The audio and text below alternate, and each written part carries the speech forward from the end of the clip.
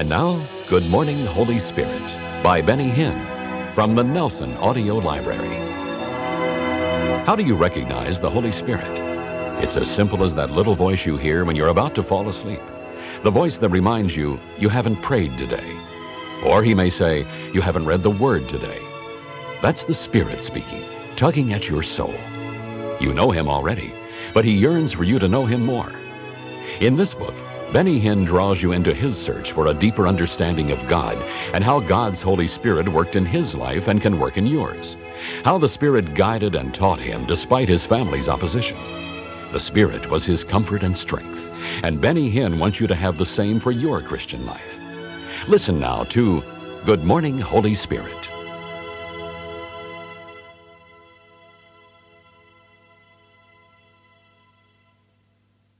Chapter 1. Can I Really Know You?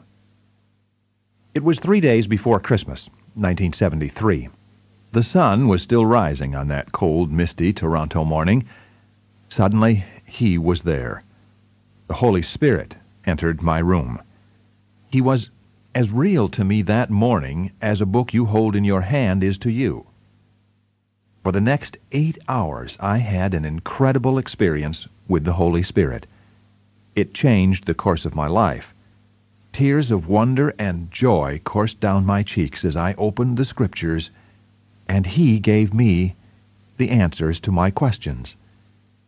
It seemed that my room had been lifted into the heavenlies, and I wanted to stay there forever. I had just turned 21, and this visitation of God's presence was the best birthday present or Christmas gift I had ever received. Just down the hall were my mother and father. They would never understand what was happening to their Benny. In fact, had they known what I was experiencing, it could have been the breaking point in a family that was already on the verge of shattering. For nearly 2 years since the day I gave my life to Jesus, there was virtually no communication between my parents and me. As the son of an immigrant family from Israel, I had humiliated the household by breaking tradition. Nothing else in my life had been this devastating. In my room, however, it was pure joy. Yes, it was unspeakable. Yes, it was full of glory. It was ecstasy. If you had told me just 48 hours earlier what was about to happen to me, I would have said, no way. But from that very moment, the Holy Spirit became alive in my life. He was no longer a distant third person of the Trinity. He was real. He had a personality. And now I want to introduce him to you.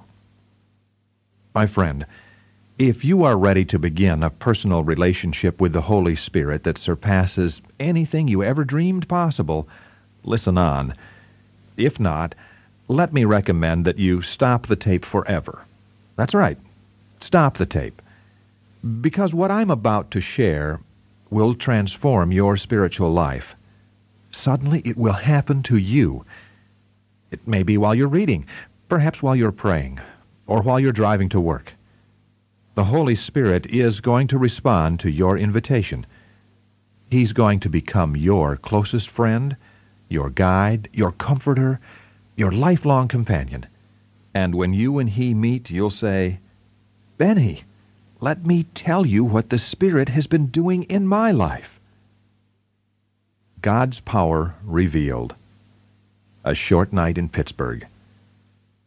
A friend of mine, Jim Pointer, had asked me to go with him on a charter bus trip to Pittsburgh, Pennsylvania. I had met Jim, a Free Methodist minister at the church I attended. The group was going to attend a meeting of a healing evangelist, Catherine Kuhlman. To be honest, I knew very little about her ministry. I'd seen her on television, and she totally turned me off. So I wasn't exactly filled with expectation. But Jim was my friend, and I didn't want to let him down. On the bus I said, Jim, you'll never know what a tough time I had with my father about this trip. You see, after my conversion, my parents had done everything in their power to keep me from attending church. And now a trip to Pittsburgh? It was almost out of the question, but they grudgingly gave their permission. We left Toronto on Thursday about mid-morning. and what should have been a 7-hour trip was slowed by a sudden snowstorm. We didn't arrive at our hotel until 1 o'clock in the morning. Then Jim said if we weren't outside the doors of the building by 6 o'clock, we'd never get a seat. Well, I just couldn't believe it. Who'd ever heard of standing in the freezing cold before sunrise to go to church? It was bitter cold. At 5, I got up and put on every bit of clothing I could find, boots, gloves, the works. We arrived at the First Presbyterian Church, downtown Pittsburgh, while it was still dark. But hundreds of people were already there, and the doors wouldn't open for 2 more hours. Being small has some advantages. I began inching my way closer and closer to the doors and pulling Jim right behind me. There were even people sleeping on the front steps. A woman told me, "They've been here all night. It's like this every week." As I stood there, I suddenly began to vibrate, as if someone had gripped my body and begun to shake it. I thought for a moment that the bitter air had gotten to me, but I was warmly dressed and I certainly didn't feel too cold. An uncontrollable shaking just came over me. Nothing like that had ever happened before, and it didn't stop. I was too embarrassed to tell Jim, but I could feel my very bones rattling. I felt it in my knees, in my mouth. What's happening to me, I wondered. Is this the power of God? I just didn't understand. Racing through the church. By this time, the doors were about to open, and the crowd pressed forward until I could hardly move. Still, the vibrating wouldn't stop. Jim said, "Benny, when those doors open, run just as fast as you can." "Why?" I asked. "If you don't, they'll run right over you." He'd been there before and knew what to expect. When those doors opened, I took off like an Olympic sprinter. I made it right to the front row and tried to sit down. An usher told me the first row was reserved. I learned later that Miss Kuhlman's staff hand-picked the people who sat in the front row. She was so sensitive to the Spirit that she wanted only positive, praying supporters right in front of her. With my severe stuttering problem, I knew it would be useless to argue with the usher, but Jim and I found a spot on row 3. It would be another hour before the service began, so I took off my coat, my gloves, and my boots. As I relaxed, I realized I was shaking more than before. It just wouldn't stop. The experience was foreign to me. To be honest, I was scared. As the organ played, all I could think about was the shaking in my body. It wasn't a sick feeling. It wasn't as if I were catching a cold or a virus. In fact, the longer it continued, the more beautiful it became. It was an unusual sensation that didn't really seem physical at all. At that moment, almost out of nowhere, Catherine Kuhlman appeared. In an instant, the atmosphere in that building became electric. I didn't know what to expect. I didn't feel anything around me. All I knew was that I had been shaking for 3 hours. Then, as the singing began, I found myself doing something I never expected. I was on my feet, my hands were lifted, and tears streamed down my face as we sang, "How Great Thou Art." It was as if I had exploded. Never before had tears gushed from my eyes so quickly. Talk about ecstasy. It was a feeling of intense glory. I wasn't singing the way I normally sang in church. I sang with my entire being. And when we came to the words, "Then sings my soul, my Savior God to thee," I literally sang it from my soul. I was so lost in the spirit of that song that it took a few moments for me to realize that my shaking had completely stopped. But the atmosphere of that service continued. I thought I had been totally raptured. It was like coming face to face with pure spiritual truth. Whether anyone else felt it or not, I did. In my young Christian experience, God had touched my life, but never as He was touching me that day. Like a wave. As I stood there continuing to worship the Lord, I opened my eyes to look around because suddenly I felt a draft, and I didn't know where it was coming from. It was gentle and slow like a breeze. I looked at the stained glass windows, but they were all closed, and they were much too high to allow such a draft. The unusual breeze I felt, however, was more like a wave. I felt it go down one arm and up the other. I actually felt it moving. What was happening? Could I ever have the courage to tell anyone what I felt? They would think I'd lost my mind. For what seemed like 10 minutes, the waves of that wind continued to wash over me, and then I felt as if someone had wrapped my body in a pure blanket, a blanket of warmth. Catherine began ministering to the people, but I was so lost in the Spirit that it really didn't matter. The Lord was closer to me than He had ever been. I felt I needed to talk to the Lord, but all I could whisper was, "Dear Jesus, please have mercy on me." I said it again, "Jesus, please have mercy on me." I felt so unworthy. I felt like Isaiah when he entered the presence of the Lord. "And I dwell in the midst of a people of unclean lips. Woe is me, for I am undone. Because I am a man of unclean lips, and I dwell in the midst of a people of unclean lips, for my eyes have seen the King, the Lord of hosts." Isaiah chapter 6, verse 5. It was as if a giant spotlight was beaming down on me. All I could see were my weaknesses, my faults, and my sins. Again and again I said, "Dear Jesus, please have mercy on me." Then I heard a voice that I knew must be the Lord. It was ever so gentle, but it was unmistakable. He said to me, "My mercy is abundant on you." Those words rang on in my ears. My prayer life to that point was that of a normal, average Christian. But now I was not just talking to the Lord, He was talking to me, and oh, what a communion that was! Little did I realize that what was happening to me in the third row of the First Presbyterian Church in Pittsburgh was just a foretaste of what God had planned for the future. I sat down crying and sobbing. There was just nothing in my life to compare with what I felt. I was so filled and transformed by the Spirit that nothing else mattered. At that moment I felt, as the Word describes it, peace which surpasses all understanding. Philippians chapter 4, verse 7. Jim had told me about the miracles that took place in Miss Kuhlman's meetings, but I had no idea what I was about to witness in the next 3 hours. People who were deaf suddenly could hear. A woman got up out of her wheelchair. There were testimonies of healings for tumors, arthritis, headaches, and more. Even her severest critics have acknowledged the genuine healings that took place in her meetings. Why was she sobbing?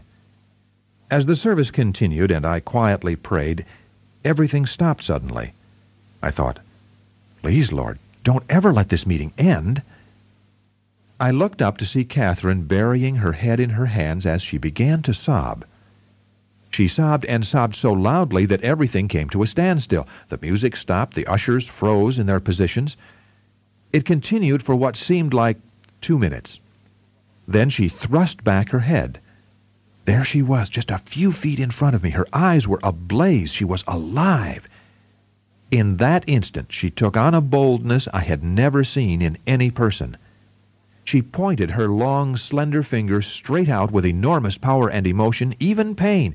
If the devil himself had been there, she would have flicked him aside with just a tap. It was a moment of incredible dimension. Still sobbing, she looked out at the audience and said with such agony, "Please," she seemed to stretch out the word, "please don't grieve the Holy Spirit."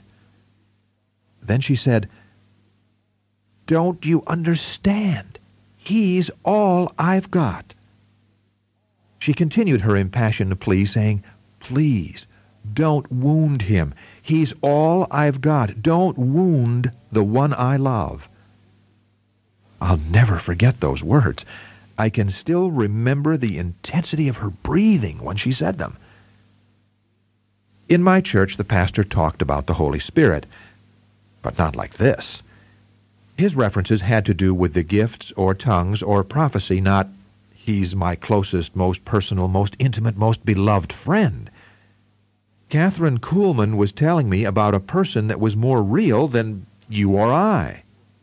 Then she pointed her long finger down at me and said with great clarity, "He's more real than anything in this world."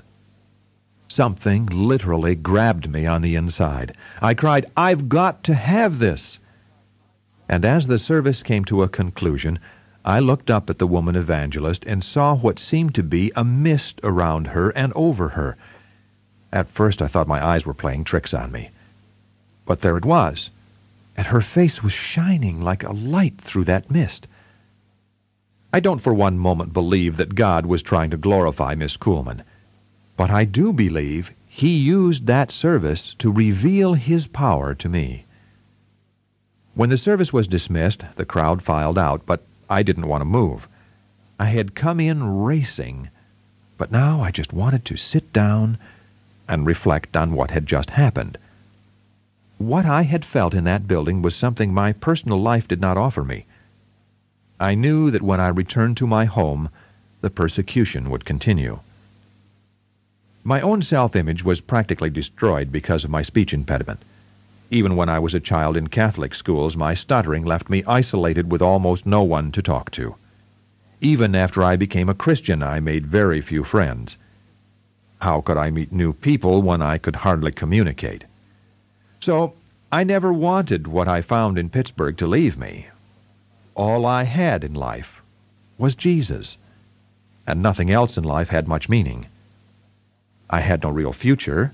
My family had practically turned their backs on me. Oh, I knew they loved me, but my decision to serve Christ had created a gulf that was exceedingly wide. I just sat there. After all, who wants to go to hell after they've been to heaven? But I had to go back. I paused at the back of the church for one last moment, thinking, what did she mean? What was she saying when she talked about the Holy Spirit? All the way back to Toronto, I kept thinking, I don't know what she meant. I even asked a few people on the bus. They couldn't tell me. They didn't understand either. Needless to say, when I arrived home, I was totally exhausted, but I could not sleep. My body was weary to the bone, but my spirit was still stirring like a never-ending series of volcanoes erupting inside me. Knowing God's presence. Who is pulling me? As I lay on my bed, I felt as if someone was pulling me off the mattress and onto my knees. It was a strange sensation, but I felt it so strongly I couldn't resist. There I was in the darkness of that room on my knees. God wasn't through with me yet, and I responded to His leading. I knew what I wanted, but I didn't quite know how to ask for it. I thought, I want what Catherine Kuhlman's got. I wanted it with every atom and fiber of my being. I hungered for what she was talking about, even though I didn't understand it. Yes, I knew what I wanted to say, but didn't know how to say it. So, I decided to ask the only way I knew in my own simple words. And here is what I prayed. Holy Spirit, Catherine Kuhlman says you are her friend. I slowly continued. I don't think I know you. Now, before today, I thought I did. But after that meeting, I realize I really don't. I don't think I know you. And then, like a child, with my hands raised, I asked, Can I meet you? Can I really meet you? I wondered, is what I'm saying right? Should I be speaking to the Holy Spirit like this? And then I thought, if I'm honest in this, God will show me whether I'm right or wrong. If Catherine was wrong, I wanted to find out. After I spoke to the Holy Spirit, nothing seemed to happen. I began to question myself. Is there really such an experience as meeting the Holy Spirit? Can it truly happen? My eyes were closed. Then, like a jolt of electricity, my body began to vibrate all over exactly as it had through the 2 hours I waited to get into the church. It was the same shaking I had felt for another hour once inside. I was afraid to open my eyes. This time it was as if everything that happened in that service had all been rolled into one moment. I was shaking, but at the same time I again felt that warm blanket of God's power wrapped all around me. Well, after a time I did open my eyes, but I was still tingling with the power of God's Spirit. When I finally dropped off to sleep that night, I still didn't realize what had begun in my life. The first words I spoke. Early, very early the next morning, I was wide awake, and I couldn't wait to talk to my newfound friend. Here were the first words out of my mouth.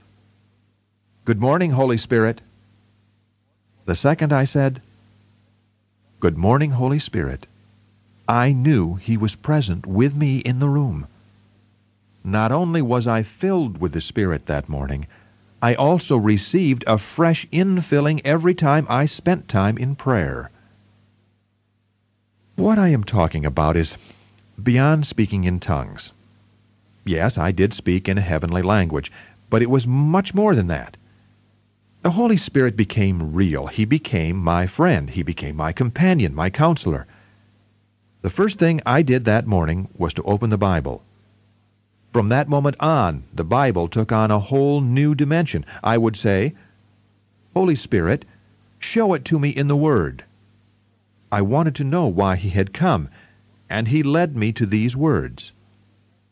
"We have received not the spirit of the world, but the Spirit who is from God, that we might know the things that have been freely given to us by God." 1 Corinthians chapter 2, verse 12. When I asked why He wanted to be my friend, He led me to the words of Paul. "The grace of the Lord Jesus Christ, and the love of God, and the communion of the Holy Spirit be with you all." 2 Corinthians chapter 13, verse 14. The Bible became alive. I had never really understood the impact of those words, "It's not by my might nor by power, but by my Spirit, says the Lord." Zechariah chapter 4, verse 6.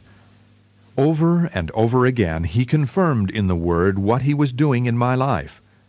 For more than 8 hours that first day, then day after day, I grew to know Him more. My prayer life began to change. "Now," I said, "Holy Spirit, since you know the Father so well, would you help me pray?" And when I began to pray, I came to the place where suddenly the Father was more real than He had ever been before. It was as if someone had opened a door and said, "Here He is." My teacher, my guide. The reality of the fatherhood of God became clearer than I had ever known. It was not by reading a book or following a formula A, B, C. It was just by asking the Holy Spirit to open the Word to me. And He did. As many as are led by the Spirit of God, these are sons of God. For you did not receive the spirit of bondage again to fear, but you received the Spirit of adoption, by whom we cry out, "Abba, Father." Romans chapter 8, verses 14 and 15. I began to comprehend everything Jesus said about the Holy Spirit. He was my comforter, my teacher, my guide. I understood for the first time what Jesus meant when He told His disciples, "Follow me." Then one day He said, "Don't follow me because where I'm going you can't go." He told them, "But the Holy Ghost, He will guide you. He will lead you on." What was He doing? Christ was giving them another leader, another one to follow. My search of the Scriptures went on, day after day, for weeks, until all of my questions were answered. All that time, I was getting to know the Holy Spirit better, and that communion has never stopped to this day. I realized He was right here with me, and my entire life has been transformed. I believe yours will be too. Today, as I arose, I said it again. Good morning, Holy Spirit. Chapter 2. From Jaffa to the Ends of the Earth. It was December 1952 in Jaffa, Israel. Clemence Hinn, about to give birth to her second child, was in the hospital, gazing out the window of her maternity room at the deep blue waters of the Mediterranean. But the heart of this small woman of Armenian descent was troubled. She was torn with bitterness, fear, and shame. Clemence wanted someone somehow to swoop down and save her from another year of humiliation and disgrace. She was a devout Greek Orthodox woman, but she didn't know much about the Lord. In that humble hospital room, however, she tried to make a bargain with him. Please, Lord, if you'll give me a boy, I'll give him back to you. Jaffa. 6 beautiful roses. The first child born to Costandi and Clemence Hinn was a lovely girl, named Rose. But in the stubborn culture of the Middle East, and especially in the Hinn ancestral tradition, the firstborn should have been a son and heir. The family of Costandi, immigrants to Palestine from Greece, began to persecute Clemence for her failure to produce a boy. But this persecution changed to joy when a boy was born on December 3, 1952. And I was that boy, Benny Hinn. Our family was eventually to have 6 boys and 2 girls, but my mother never forgot her bargain with God. She later told me of her dream, and that I was the rose she presented to Jesus. I was christened in the Greek Orthodox Church by the Patriarch of Jerusalem, Benedictus. In fact, during the ceremony, he gave me his name. Being born in the Holy Land meant being born in an atmosphere where religion casts an inescapably wide shadow. At the age of 2, I was enrolled in a Catholic preschool and was formally trained by nuns and later monks for 14 years. Mayor Hinn. My father was the mayor of Jaffa during my childhood. He was a strong man, about 6 feet 2 inches tall, 250 pounds, and a natural leader. He was strong in every way, physically, mentally, and in will. His family came from Greece to Egypt before settling in Palestine, but being from somewhere else was common. The Jaffa of my childhood was truly an international city. Even though my father was not Jewish, the Israeli leaders trusted him, and they were happy to have someone in Jaffa who could relate to such an international community. We were proud of his circle of friends, which included many national leaders. He was asked to be an ambassador for Israel in foreign nations, but chose to stay in Jaffa. We lived comfortably.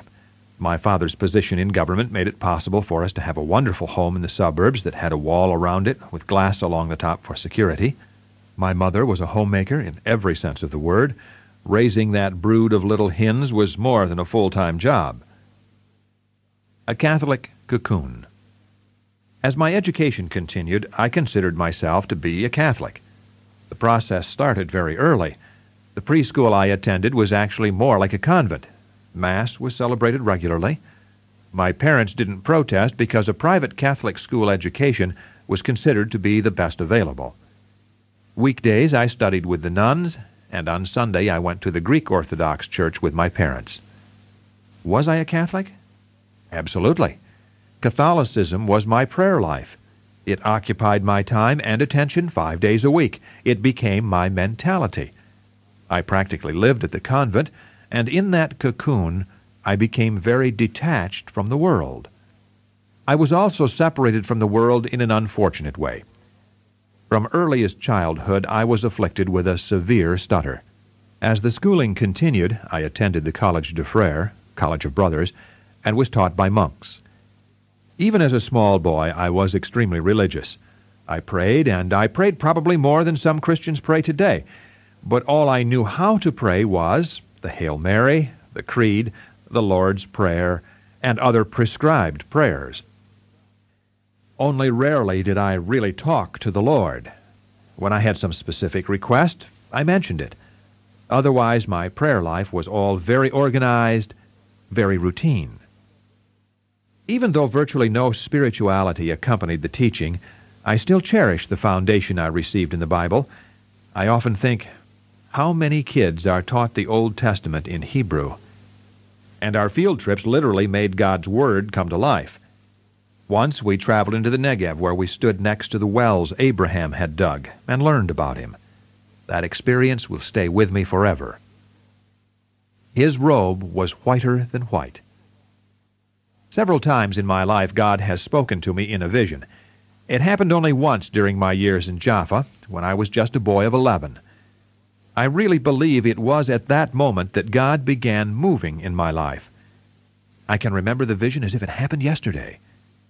I saw Jesus walk into my bedroom. He was wearing a robe that was whiter than white, and a deep red mantle was draped over the robe. I saw his hair. I looked into his eyes. I saw the nail prints in his hands. I saw everything. You must understand that I did not know Jesus. I had not asked Christ to come into my heart. But the moment I saw him, I recognized him. I knew it was the Lord. When it happened, I was asleep, but suddenly my little body was caught up in an incredible sensation that can only be described as electric. It felt as if someone had plugged me into a wired socket. There was a numbness that felt like needles, 1,000,000 of them rushing through my body. And then the Lord stood before me while I was in a deep, deep sleep. He looked straight at me with the most beautiful eyes. He smiled, and his arms were open wide. I could feel his presence. It was marvelous, and I'll never forget it. The Lord didn't say anything to me. He just looked at me. And then he disappeared. Immediately I was wide awake. At the time I could scarcely understand what was happening, but it wasn't a dream. Those kinds of feelings don't happen in a dream. God allowed me to experience a vision that would create an indelible impression on my young life. As I awakened, the wondrous sensation was still there. I opened my eyes and looked all around. But this intense, powerful feeling was still in me. I felt totally paralyzed. I couldn't move a muscle, not an eyelash. I was completely frozen there. Yet I was in control. This unusual feeling overtook me, but didn't dominate me. In fact, I felt I could say, "No, I don't want this," and the experience would have lifted. But I didn't say anything. While I lay there awake, the feeling stayed with me, then slowly went away. In the morning, I told my mother about the experience, and she still remembers her words. She said, "You must be a saint then." Of course, I was certainly no saint, but my mother believed that if Jesus came to me, he must be singling me out for a higher calling. While God was dealing with my life, other factors were at work that would forever change the future of our family. The ends of the earth. From Gaza to the Golan Heights. Living in Israel during the 60s, I could feel the escalating political tension. Arab raids into Israel occurred almost daily along the borders from Egypt to Jordan and Syria, and the Israeli army regularly retaliated with raids of their own. I'll never forget the day early in 1968 that my father gathered the family together and told us that he was making plans for us to emigrate. One evening, an attaché from the Canadian Embassy came to our home and showed us a short movie on life in Canada. Toronto seemed like such a thriving city. Father had 2 brothers who lived there, but we doubted that they were financially qualified to be our official sponsor. I bargained with God. By that time, we were all so anxious to leave that I got down on my knees on that Jerusalem rock and made a vow to God. As a young boy, I had come to understand the value and significance of olive oil, so I prayed, "Lord, if you will get us out, I'll bring you the biggest jar of olive oil I can find." And I added, "When we get to Toronto, I'll bring it to church and present it to you in thanksgiving." Within weeks, a young man from the Canadian Embassy called my father to say, "Mr. Hinn, we've worked everything out, don't ask me how. All of your paperwork is in order, and you can leave whenever you're ready." It didn't take long. We sold almost all our possessions and prepared for a new life in North America. It was from the harbor of the ancient city of Joppa, my Jaffa, that Jonah left, and the result was the salvation of Nineveh. Out of the plane window I took one last look down at Tel Aviv, and as we headed over the Mediterranean I looked down and said one last goodbye to Jaffa. There was a lump in my throat. I was 14, and it was the only home I had ever known. The Hinn family arrival in Toronto in July 1968 was an unheralded event. That's just the way my father wanted it. Life changed rapidly for me. Instead of attending a private Catholic school, I went to a public high school.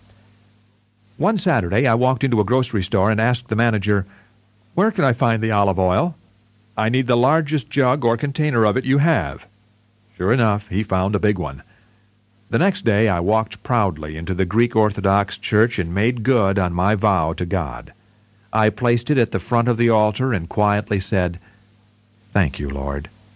Thank you for bringing us safely to our new home." My heart was as full as that jug of oil. I worked at a hamburger kiosk at a mall. Because of my stutter, I didn't get into many conversations, but I did become a pro at packing the ice cream into those sugar cones. I worked with a fellow named Bob. One day he began to witness to me. I thought he would never quit, and when it was over, I was determined to stay as far away from this crazy fellow as I could. Bob finally quit his job at the kiosk, but many of his friends attended my school, and for the next 2 years I did my best to avoid them. During my senior year, for the second time in my life, I had an encounter with the Lord. He came into my room and visited me this time in the form of an unforgettable dream. As the dream unfolded, I found myself descending a long, dark stairway. It was so steep I thought I would fall, and it was leading me into a deep, endless chasm.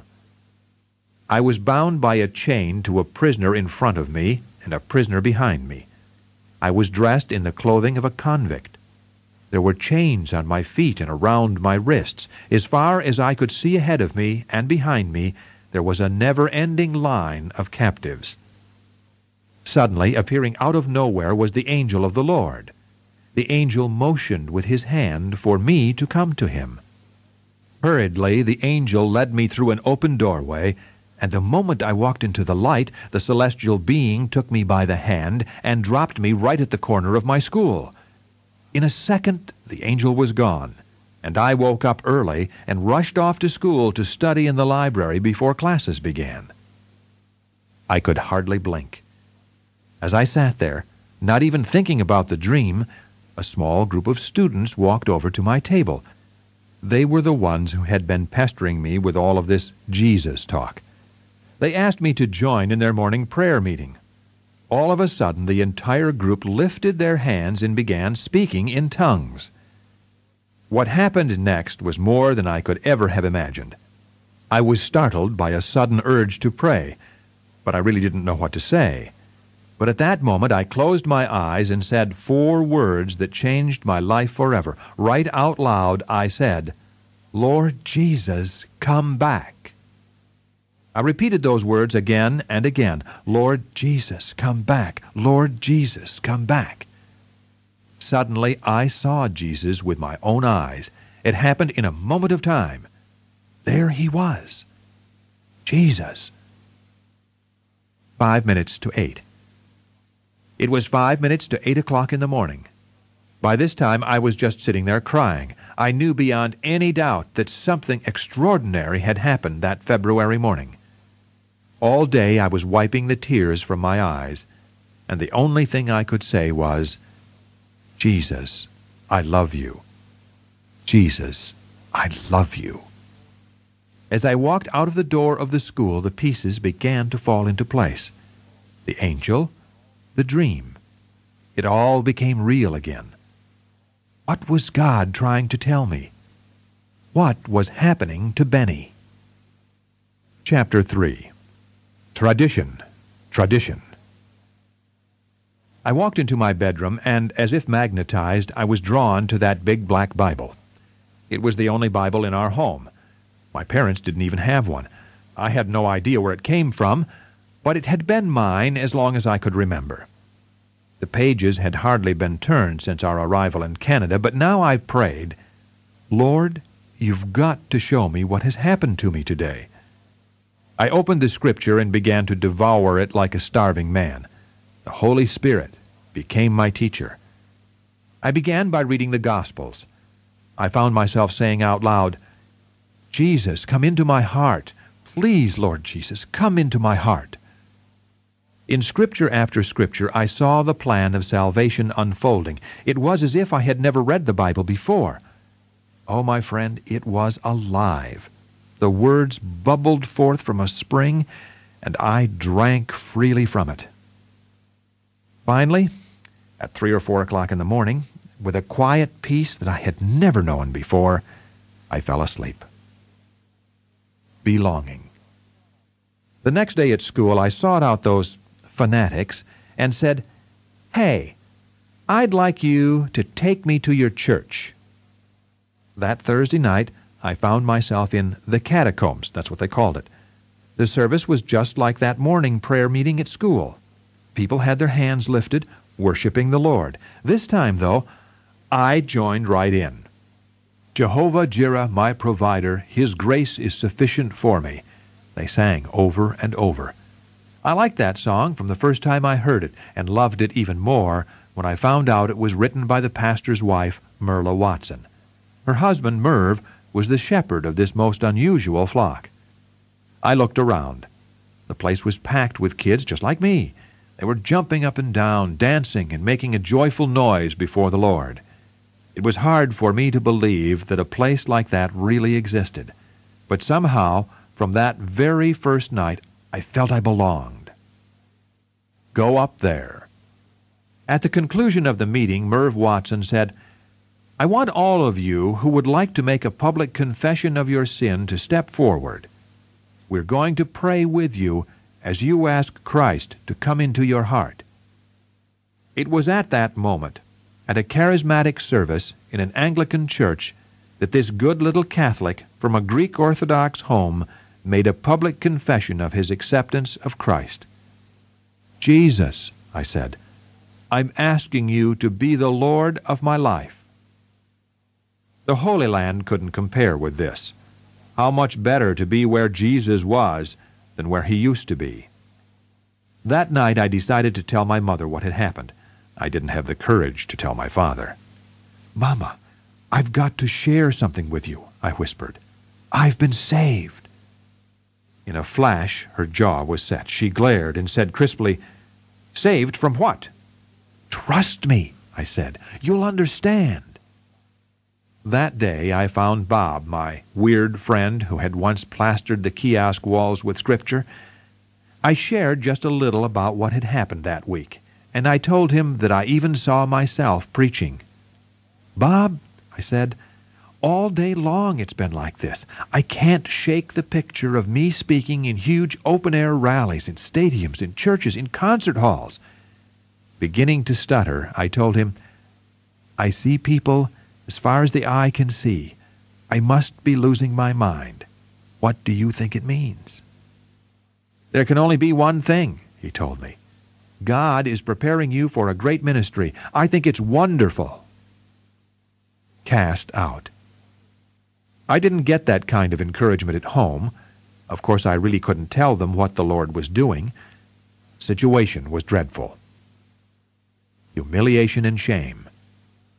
My entire family began to harass and ridicule me. Now they treated me with disdain, like an intruder who didn't belong. Tradition, tradition, says the song in Fiddler on the Roof. If an Easterner breaks tradition, he has committed an unpardonable sin. I doubt that the West will ever truly understand its seriousness.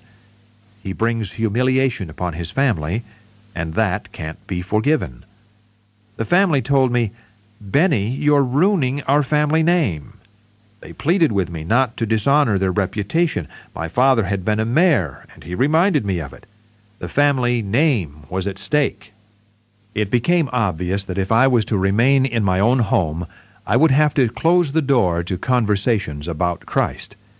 Nothing, however, could dampen the fire of my newfound faith. I was like a glowing ember that never stopped burning. Early in the morning, my big Bible was open. The Holy Spirit continued to reveal the Word, but that was not enough. Every night that I could escape the house, I was in a church service, youth fellowship, or prayer meeting. And on Thursday nights, I was back at the catacombs. I can never erase from my memory the day I mentioned Jesus in our home. My father walked over to me and slapped my face. I felt the pain. No, it wasn't the Jerusalem rock this time. It was a different kind of pain. But the hurt I felt was for my family. I loved them so much and agonized for their salvation. They flew my grandmother over from Israel just to tell me I was crazy. "You're an embarrassment to the family name," she said. "Don't you understand the shame you're causing?" My father made an appointment for me to see a psychiatrist. Evidently my father thought I had lost my mind. And what was the doctor's conclusion? "Maybe your son is going through something. He'll come out of it." For the next year, nearly 2, my father and I had almost no communication. At the dinner table, he wouldn't look at me. I was totally ignored. It finally became unbearable even to sit down and watch the evening news with my family. So, what did I do? I stayed in my room. But looking back on it, I can see that the Lord knew exactly what He was doing. I spent hundreds of hours, thousands alone with God. My Bible was always open. I prayed, I studied, I worshiped. I feasted on heavenly manna that I would need in the years to come. I must obey the Lord. Getting to church was a gigantic problem. How I longed to go, but my father said, "Absolutely not," time and time again. In fact, those were practically the only conversations we had, arguments about the house of the Lord. Little by little, he began to give in. He knew it was a losing battle. The catacombs rented another building for services on Sunday, and I was right there. Bible studies were on Tuesday and Friday, and a youth meeting on Saturday night. These meetings became my whole life. In the 2 years after my conversion, my spiritual growth was like a rocket's moving into orbit. By the end of 1973, Merv and Merla Watson were inviting me to join them on the platform to help lead in worship and singing. But I couldn't speak in public. Jim Pointer, the Spirit-filled Free Methodist pastor, had seen me there, and one day he stopped by the kiosk at the mall just to talk about the things of the Lord. That's when he invited me to go with him to the Kuhlman meeting in Pittsburgh. My personal encounter with the Holy Spirit after that meeting was awesome. But it took a few days for me to realize the dimensions of God's revelation to me. Once Jim Pointer called to say, "I want to pick you up and take you to a Methodist church where I'm singing. You can sing with me if you'd like." I wasn't really a singer, but I helped him out once in a while. Then I heard Jim honking the horn. As I ran down the stairs and to the car, I actually felt the Lord's presence running with me. The moment I jumped into the front seat and shut the door, Jim began to weep. He began to sing that chorus, "Hallelujah, hallelujah." He turned to me and said, "Benny, I can feel the Holy Spirit in this car." "Of course His presence is in this car," I said. "Where else would it be?"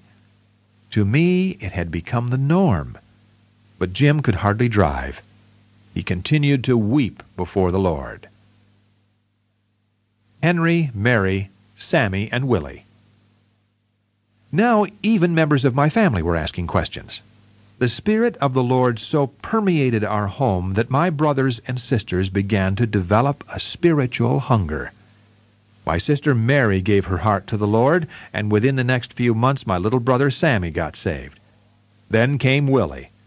All I could do was to shout, "Hallelujah!" It was happening, and I had not even begun to preach. By this time my father was nearly ready for an asylum, but there was no question that my mother and father could see the transformation that had already taken place in me, in 2 of my brothers, and in Mary. The year of 1974 unleashed a never-ending flow of God's power on my life. I'd just say, "Good morning, Holy Spirit," and it would start all over again. the glory of the Lord stayed with me. One day in April, the Lord spoke to me in an audible voice. He said, "Preach the gospel." My response, of course, was, "But Lord, I can't talk." 2 nights later, the Lord gave me a second dream. I saw an angel. He had a chain in his hand attached to a door that seemed to fill the whole heaven. He pulled it open, and there were people as far as the eye could see, souls. They were all moving toward a large, deep valley, and the valley was a roaring inferno of fire. It was frightening. I saw thousands of people falling into that fire. Those on the front lines were trying to fight it, but the crush of humanity behind them pushed them into the flames. Again the Lord spoke to me. Very clearly he said, "If you do not preach, everyone who falls will be your responsibility." I knew instantly that everything that happened in my life was for one purpose, to preach the gospel. It happened in Oshawa. Finally, in November 1974, I couldn't avoid the subject any longer. I said to the Lord, "I will preach the gospel on one condition, that you will be with me in every service." And then I reminded him, "Lord, you know that I can't talk." I worried continually about my speech problem and the fact that I was going to embarrass myself. It was impossible, however, to erase from my mind the picture of a burning man and the sound of the Lord saying, "If you do not preach, everyone who falls will be your responsibility." Then, one afternoon, the first week of December, I was sitting in the home of Stan and Shirley Phillips in Oshawa, about 30 miles east of Toronto. "Can I tell you something?" I asked. Then I poured out my heart about things only the Lord and I knew about. Stanley stopped me and said, "Benny, tonight you must come to our church and share this."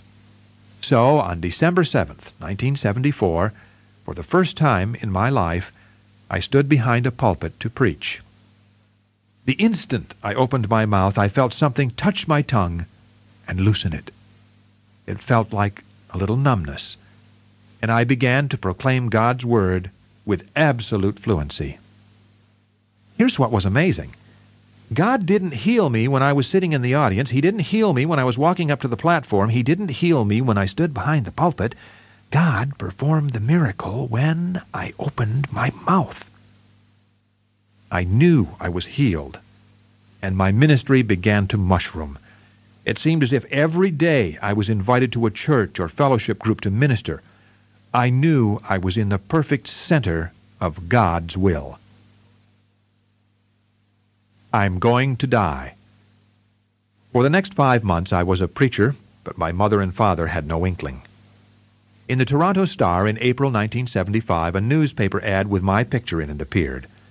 I was preaching at a little Pentecostal church on the west side of town, and the pastor wanted to attract some visitors. It worked. Costandi and Clements saw the ad. I was sitting on the platform that Sunday night. During the song service, I looked up and could hardly believe my eyes. There were my mother and my father, being ushered to a seat just a few rows in front of the platform. I thought, this is it. I'm going to die. My good friend Jim Pointer was seated on the platform next to me. I turned to him and said, "Pray, Jim, pray." He was shocked when I told him mother and father were there. 1,000 thoughts flashed through my mind, not the least of which was, "Lord, I'll know I'm really healed if I don't stutter tonight." I can't remember another time that I was so nervous during a service, and anxiety always made me stutter. As I began to preach, the power of God's presence began to flow through me. But I couldn't bring myself to look in the direction of my parents, not even for a fleeting glance. All I knew was that my concern about stuttering was needless. When God healed me, the healing was permanent. As the meeting was ending, my parents got up and walked out the back door. After the service, I said to Jim, "You've got to pray. Do you realize that in the next few hours my destiny will be decided? I may have to sleep at your house tonight." That night I drove aimlessly around Toronto. I wanted to wait until at least 2 in the morning to get home. By that time I knew my parents would be in bed.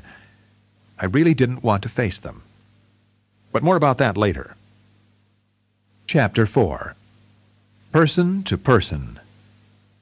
Are you ready to meet the Holy Spirit intimately and personally?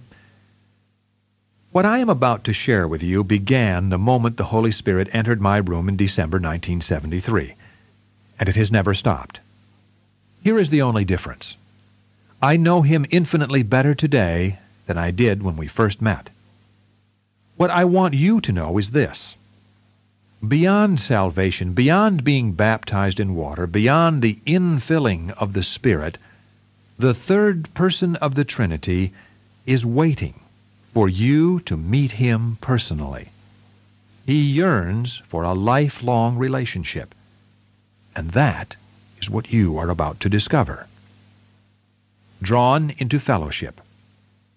You learn volumes about people when you meet them in person. When the Holy Spirit and I met, that is what began to happen. I began to discover things about His personality that changed me as a Christian. Salvation transformed me as a person, but the Spirit had a tremendous effect on my Christian walk. The Lord used a Catherine Kuhlman meeting to prepare me for what was about to happen, but never once did Miss Kuhlman sit with me and tell me about the Holy Spirit. Everything I learned was from Him, and that's why it's fresh, why it's new, and why it's mine. When I returned home from that meeting in Pittsburgh, I fell to my knees. I was honest and transparent when I said, "Precious Holy Spirit, I want to know you." I will never forget how nervous I was, but from that day I have grown to know Him like a brother. Truly, He is a member of the family. Who He is. You ask, who is the Holy Spirit? I want you to know He is the most beautiful, most precious, loveliest person on the earth. God the Son is not on the earth. God the Father is not on the earth. They are both in heaven this very moment. Who is on earth? God the Holy Spirit. For God the Father came to do His work through the Son who was resurrected. When God the Son departed, God the Holy Spirit came, and He is still here doing His work. But when God the Holy Spirit leaves, which many believe is going to happen very soon, He's going to take the redeemed of the Lord with Him. It is called the rapture. We will be caught up with Him to meet the Lord in the air. Who is this Holy Spirit? I learned that He is not only real, but that He has a personality. What's on the inside? What makes me a person? Is it my physical body? I think not. People who watch me preach are not looking at Benny Hinn. They are only seeing my body. I am inside my physical body. It is the person inside who is important. The Holy Spirit is a person. But exactly who is He? The Holy Spirit is the Spirit of God the Father and the Spirit of God the Son. He is the power of the Godhead, the power of the Trinity. What is His job? To understand the job of the Holy Spirit, we need to understand the work of the Father and the Son. God the Father is the one who gives the command. He has always been the one who says, "Let there be." From the beginning, it has been God who gives the orders. On the other hand, it is God the Son who performs the commands of the Father. When God the Father said, "Let there be light," God the Son came and performed it. Then God the Holy Spirit brought the light. Let me illustrate it this way. If I asked you, please, turn on the light, 3 forces would be involved. First, I would be the one who gave the command. Second, you would be the one who walks to the switch and flips it. In other words, you are the performer of the command. But finally, who brings on the light? It's not me, and it's not you. It's the power of the electricity that produces the light. I've been asked, "Benny, aren't you forgetting the importance of Christ in all of this?" Never. How could I forget the one who loved and died for me? But some people are so focused on the Son that they forget the Father, the one who loved them and sent his Son. I cannot forget the Father, nor the Son. But I cannot be in touch with the Father and the Son without the Holy Spirit. See Ephesians chapter 2, verse 18. Fellowship. During one of my first encounters with the Holy Spirit, I had an experience that moved me to tears. Just as simply as I am talking to you, I asked him, "What am I supposed to do with you? Would you please tell me what you're like?" Here's the answer the Holy Spirit gave. "I am the one who fellowships with you." And like the snap of a finger, that verse flashed before me. "The grace of the Lord Jesus Christ, and the love of God, and the communion of the Holy Spirit be with you all." 2 Corinthians chapter 13, verse 14.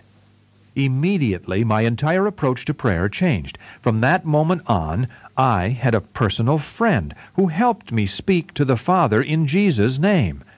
He literally guided me to my knees and made it easy to communicate with the Father. What a fellowship!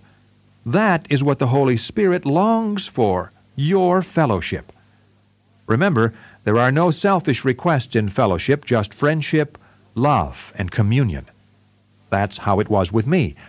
I began to wait for the Holy Spirit before I prayed. I would say, "Precious Holy Spirit, would you now come and help me to pray?" And here is the next principle I learned. The Holy Spirit is the only teacher of the Bible. Now we have received not the Spirit of the world, but the Spirit who is from God, that we might know the things that have been freely given to us by God.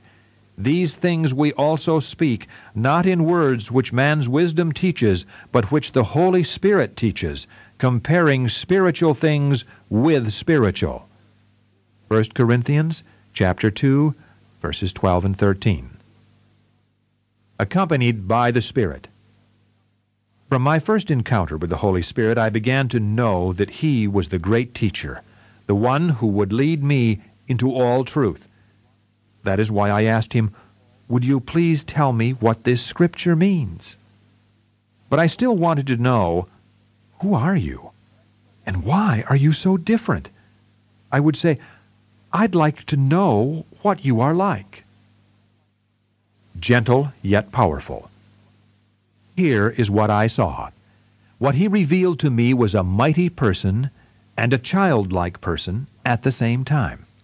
He said to me, "When you hurt a child, he will stay away from you. When you love a child, he will be very close to you." And that is how I began to approach Him. I felt that He was gentle, and yet He is mighty and powerful. Like a child, however, He wants to stay ever so close to those who love Him. How was it possible that the great evangelist Charles Finney could preach the gospel and people could be slain under the power, confessing their sins? What was the power that fell when John Wesley stood on the tombstones and opened his mouth to preach? It was the person of the Holy Spirit that accompanied their ministry. Who is the Holy Spirit? He is the power of the Lord. Do you recognize that voice? When Jesus was on the earth and the disciples had a problem, to whom did they turn? They went to the Son and asked, "What should we do?" And He instructed them.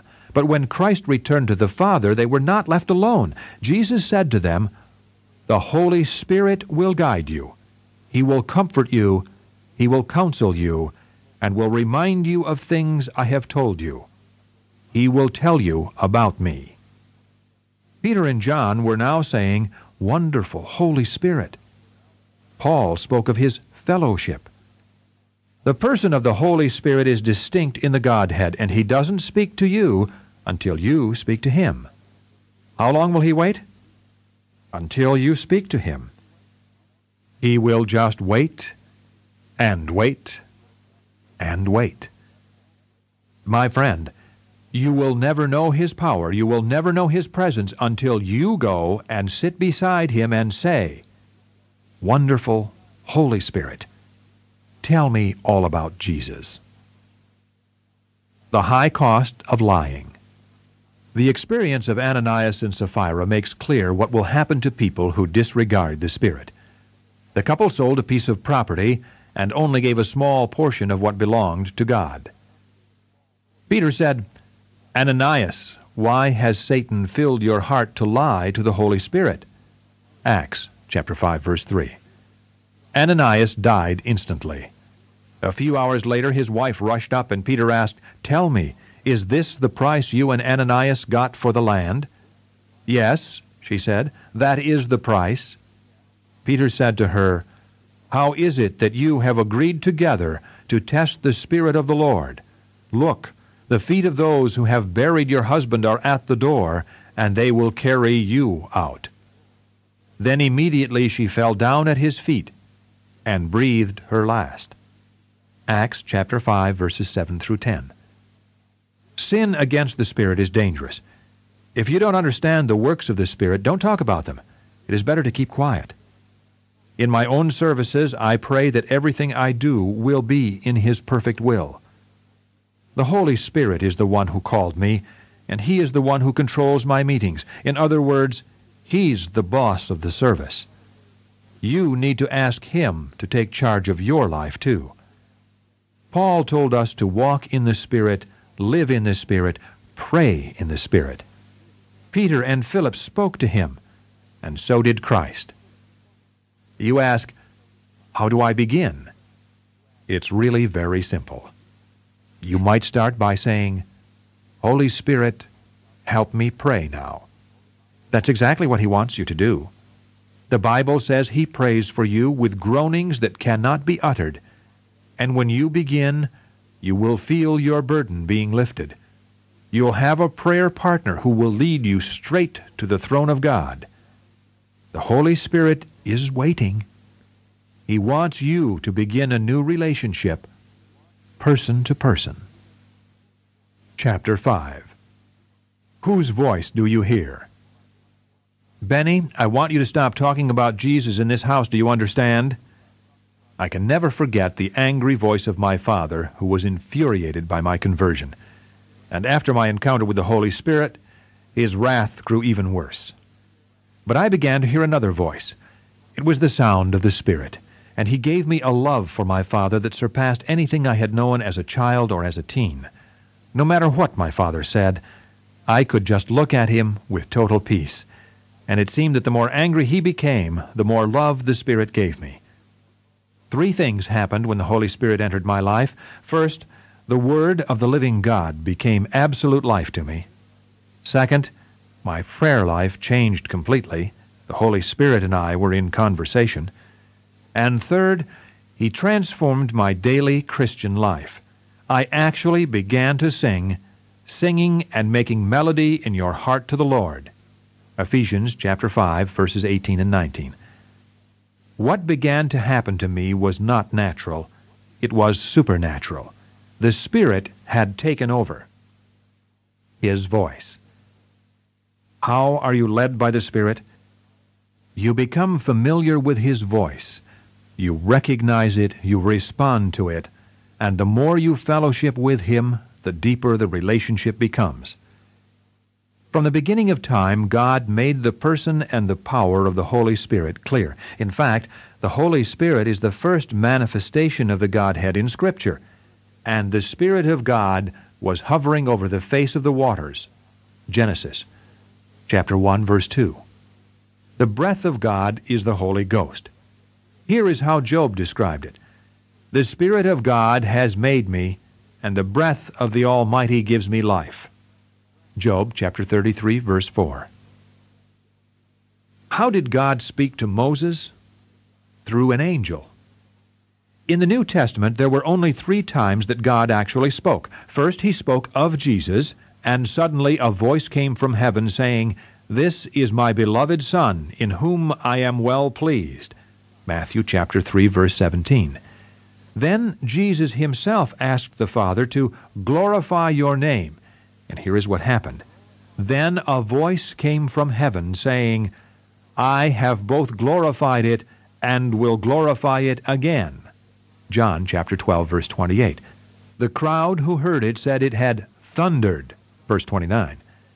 The only other time God spoke directly was when the clouds surrounded the disciples on the Mount of Transfiguration, and he said, "This is my beloved Son, in whom I am well pleased. Hear him." Matthew chapter 17, verse 5. Again, the voice of God produced an awesome result. When the disciples heard this, they fell on their faces and were greatly afraid. But Jesus came and touched them and said, "Arise, and do not be afraid." And when they had lifted up their eyes, they saw no one but Jesus only. Verses 6 through 8. You say, "Benny, I thought God spoke throughout the Word." Exactly right. But the one who was speaking was the Holy Ghost. The prophet writes, "Says the Lord." But to understand the true source of that scripture, you need to read it in the book of Hebrews. The Holy Spirit also witnesses to us. For after he had said before, "This is the covenant that I will make with them after those days, says the Lord. I will put my laws into their hearts, and in their minds I will write them." Hebrews chapter 10, verses 15 and 16. Who said it? The Holy Spirit. Not only did he witness it, but Scripture reveals that he had said before, verse 15. Who is Jehovah? A profound change took place in my spiritual life when I realized that the Holy Ghost was God. Millions of people, and I was among them, are somehow brought up to believe that he is less equal. We are somehow indoctrinated that because he comes third, he is not really God. Let me say it again. The Holy Spirit is God, equal in majesty, power, glory, and eternity. He is God. What did Jesus say about the Spirit? He said that when he comes, he will not speak on his own authority, but whatever he hears, he will speak. John chapter 16, verse 13. What does he hear? The precious Holy Spirit hears the Father and speaks directly to you. But when he speaks, he doesn't say, "The Father says," he says, "I say." Why? Because Father, Son, and Holy Spirit always act in harmony. It is so easy to limit the Godhead or to divide the Godhead unscripturally. Young Christians often ask, how can God be one and three at the same time? God is one, but God is three, Father, Son, and Holy Ghost. And while this tape dwells on the Holy Spirit, I am distinguishing them on purpose to show you the triune being. And so it is with the Trinity. The Father is like the whole. God is like the sun in the sky. If you look at its brightness, you see one sun. In reality, however, it is a triune sun that keeps our planet alive. There are three distinct elements: the sun, light, and heat. And so it is with the Trinity. The Father is the sun, Jesus is the light, and the Holy Ghost is the heat you feel. When you stand in the presence of the Father, what do you feel? The warmth, the energy, and power of the Holy Spirit. If you look into the face of the Father, whom do you see? He who has seen me has seen the Father, Jesus said to Philip. John chapter 14, verse 9. I get excited when I think about the time I enter heaven. The Godhead will be there. When I stand before the Father, I will see all three, the Spirit, the Son, and God himself. What does God look like? There's not one place in the Word of God where the Father is described in detail. Stephen, being full of the Holy Spirit, gazed into heaven and saw the glory of God and Jesus standing at the right hand of God. Acts chapter 7, verse 55. The Holy Spirit is omnipresent, but unfortunately liberty and freedom are not found everywhere. Some churches feel more like a hostile prison than a house of praise. Why? Because the Spirit is not Lord in that congregation. Never forget it. The Lord is the Spirit. Following His voice.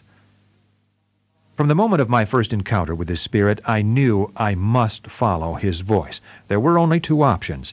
Either I could follow the sound of a carnal, fleshly world, or I could follow Him. Those who live according to the flesh set their minds on the things of the flesh, but those who live according to the Spirit, the things of the Spirit. Romans chapter 8, verse 5. It's as basic as life itself. If you desire the flesh, you will follow the flesh. But if your heart yearns for the Spirit, you'll be drawn to Him like a magnet. Paul tells you to walk in the Spirit, and you shall not fulfill the lust of the flesh. For the flesh lusts against the Spirit, and the Spirit against the flesh, and these are contrary to one another, so that you do not do the things that you wish. But if you are led by the Spirit, you are not under the law. Galatians chapter 5, verses 16 through 18. Your conscience confirms it. How does the Holy Spirit speak? He witnesses to your very conscience. In Paul's letter to the church at Rome, he says, I tell the truth in Christ. I am not lying.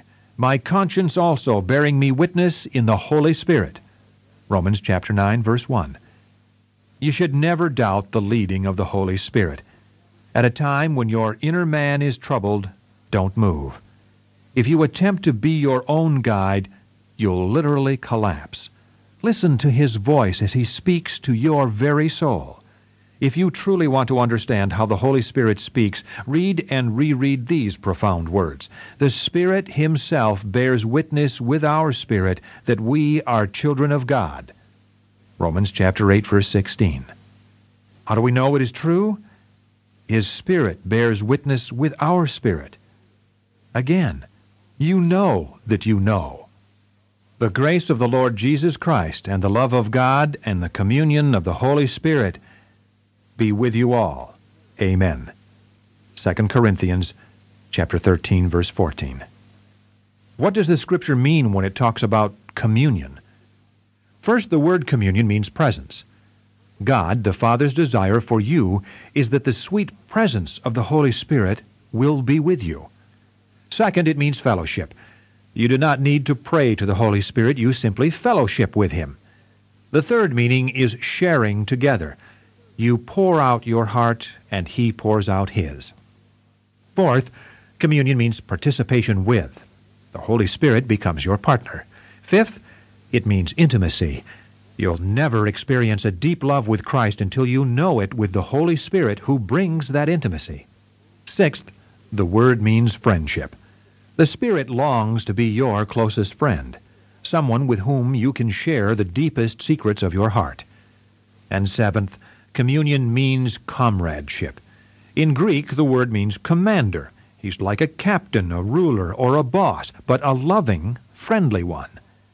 When I began my fellowship with the Holy Spirit, I talked with Him day and night. Not a day passed that I did not say, Holy Spirit, precious Holy Spirit, and we began our time of prayer and communication.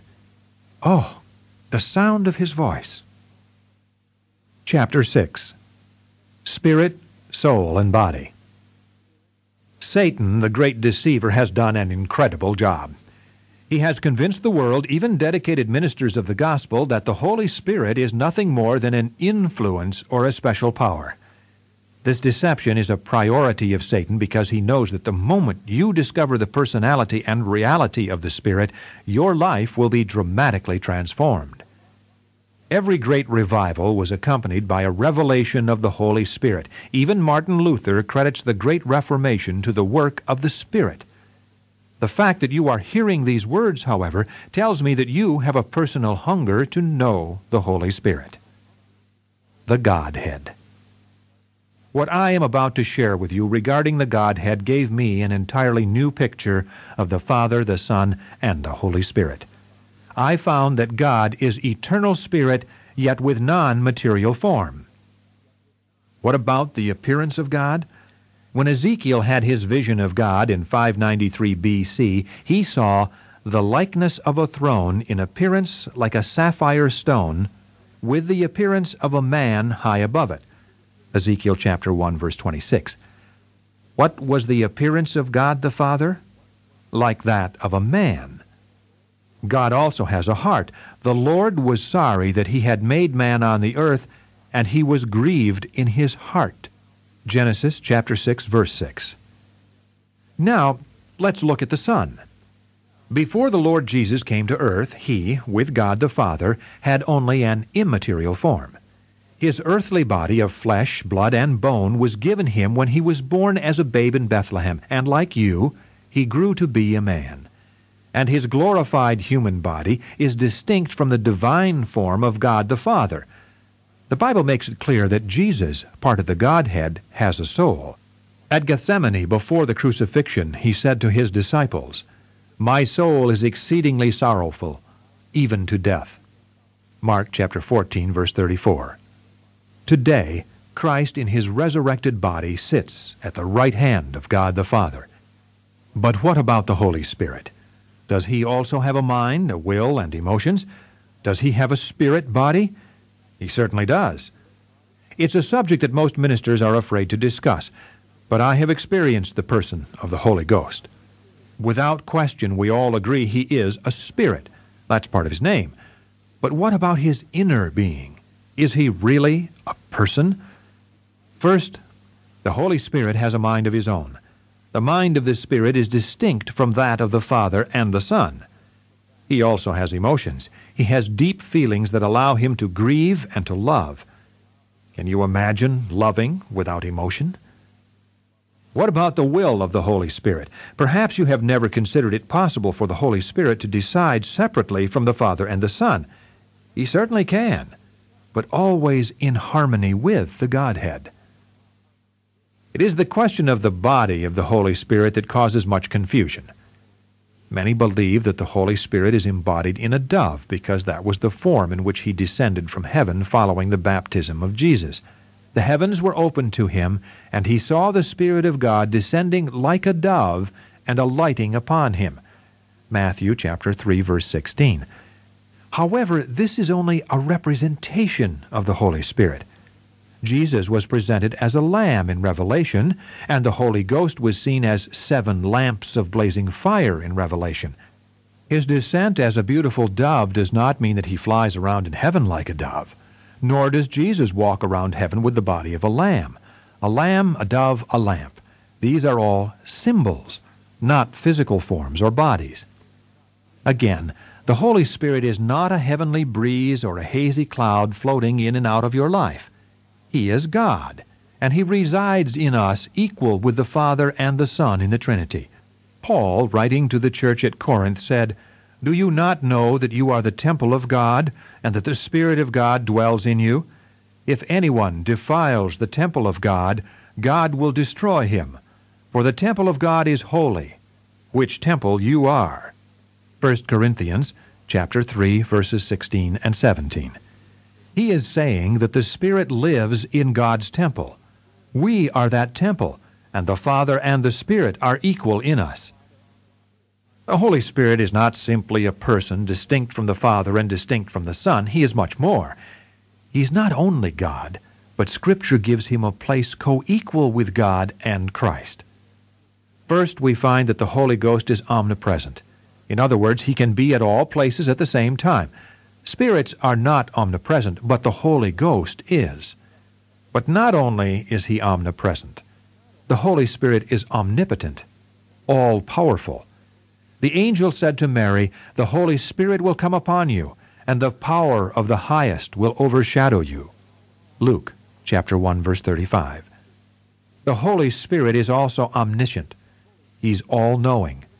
I get excited when I read the words, "For the Spirit searches all things, yes, the deep things of God.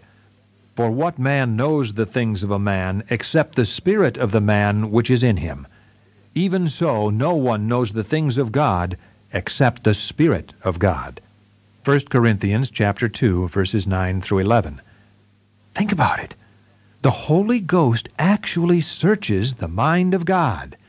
He finds what's there and presents it to you. There's something you need to know about Satan. He cannot read your mind. Angels can't read your mind, and the devil is an angel. If he could read your mind, he would be an all-knowing spirit. But that place is reserved for the Father and the Holy Ghost. Satan cannot read your mind. Here is an important question I must ask. If the Holy Spirit is omnipresent, if he is omnipotent, if he is omniscient, should we worship him as God? If he is all the things we've been discussing, equal with the Father and the Son, then he is to be worshipped. After all, don't we worship the Father and don't we worship the Son? You may wonder, how should the Holy Spirit be worshipped? Well, how do you worship God the Father? And how do you worship the Son? There should be no difference. Since my first encounter with the Holy Spirit, I have experienced a growing reality of His presence. Every scripture, every encounter, and every revelation makes my walk in the Spirit more complete. Recently, during a time of study in the Word, I said to my wife, "You know, I feel the presence of God all over me." Here's what touched me that night while I was tracing the meanings of words and their connection with the Spirit. I was wondering, what does it really mean to grieve the Spirit? I traced the words grief and grieved in the original Greek. The root word is lupa, and here is what it means: to feel pain in body and mind. It means to suffer mental and physical anguish. The Holy Ghost is spirit-body, or Paul would not have said, "Do not grieve the Holy Spirit." Ephesians chapter 4, verse 30. The Holy Ghost doesn't just hurt. Hurt operates at the level of the emotions. He grieves, and that goes much deeper.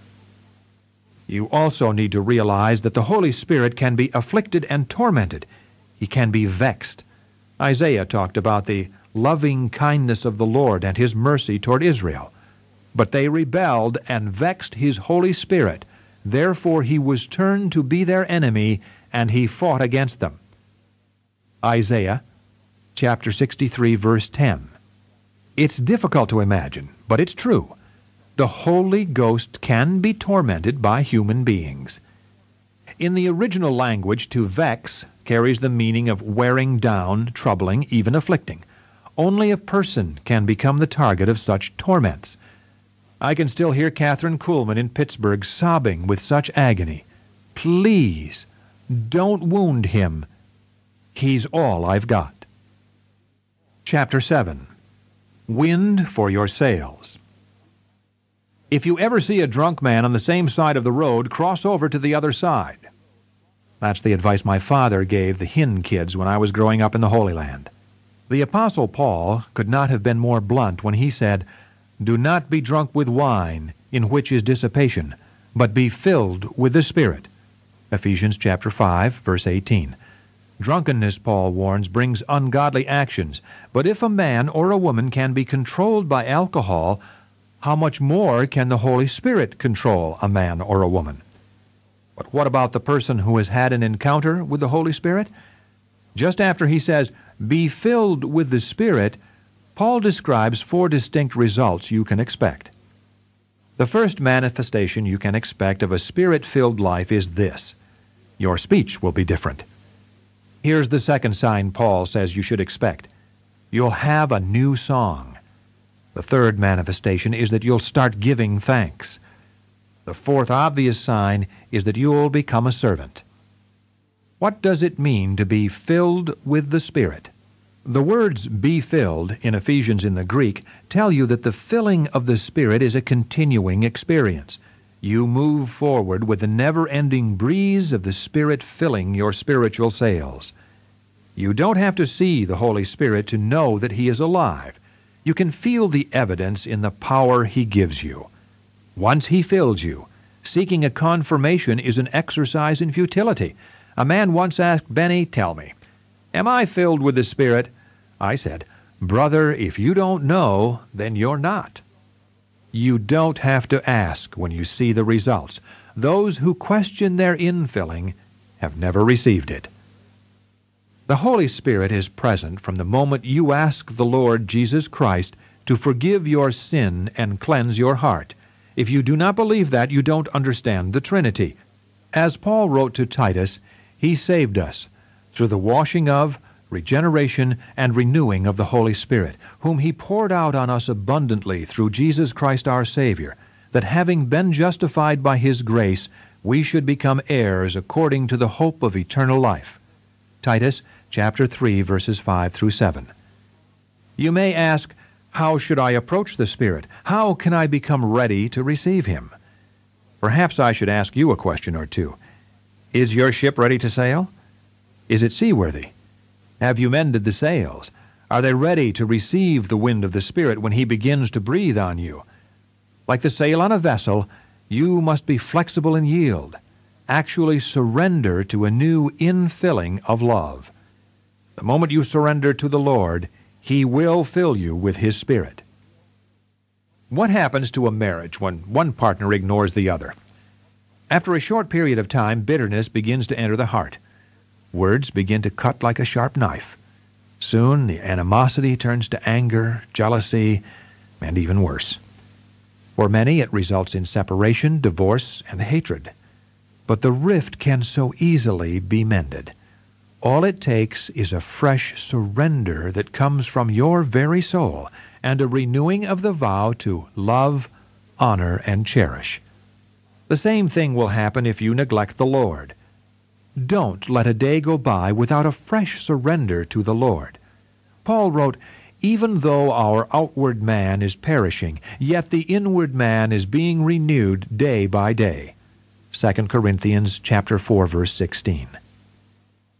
In a church near Toronto, I remember seeing a young man praying to receive the infilling of the Spirit. I'll never forget the strained and tense look on his face. He was literally begging and begging for an encounter with the Holy Spirit. I walked over to him and said, "Young man, you won't get anything by begging. Just relax.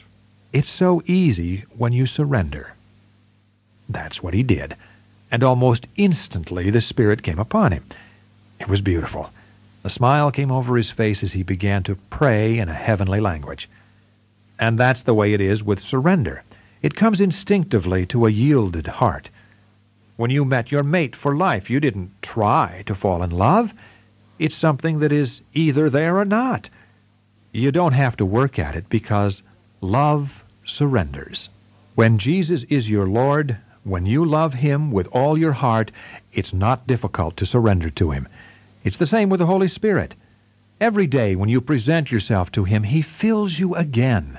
You remain fresh as a flower in the morning sun. He continues to give you life, and the blossoms never seem to fade. There are 7 distinct steps to prayer. The first step is confession. Begin by acknowledging who God is. Abram called Him the Lord God Most High, the possessor of heaven and earth. Genesis chapter 14, verse 22. The next level of prayer is supplication. Simply, let your request be made known to the Lord. The third step, and one that I dearly love, is adoration. It should be a time of absolute beauty and worship, loving Him. Fourth, there is a time of intimacy. It is almost too loving, too sacred, too beautiful to describe. The fifth level of prayer is intercession. The Spirit has placed the names and faces of people before me that I had not thought of in years, and I interceded in prayer for them. The sixth step in prayer is thanksgiving. As Paul wrote, "But thanks be to God who gives us the victory through our Lord Jesus Christ." 1 Corinthians chapter 15, verse 57. I always spend time giving thanks to the Father, to the Son, and to the Holy Spirit. Finally, step 7 in prayer is praise. Sometimes I sing, sometimes I speak in a spirit language, but from the depths of my being I burst forth into total praise. There is no substitute for the filling of the Spirit that comes as a direct result of your prayer life. It is the power that will affect everything you do. Recently I was invited to speak in Colombia, South America. It was a 3-day crusade, and on the evening of the second day, Wednesday, I was speaking on the Holy Spirit. In the middle of my message, I felt the power of the Holy Spirit move over the service.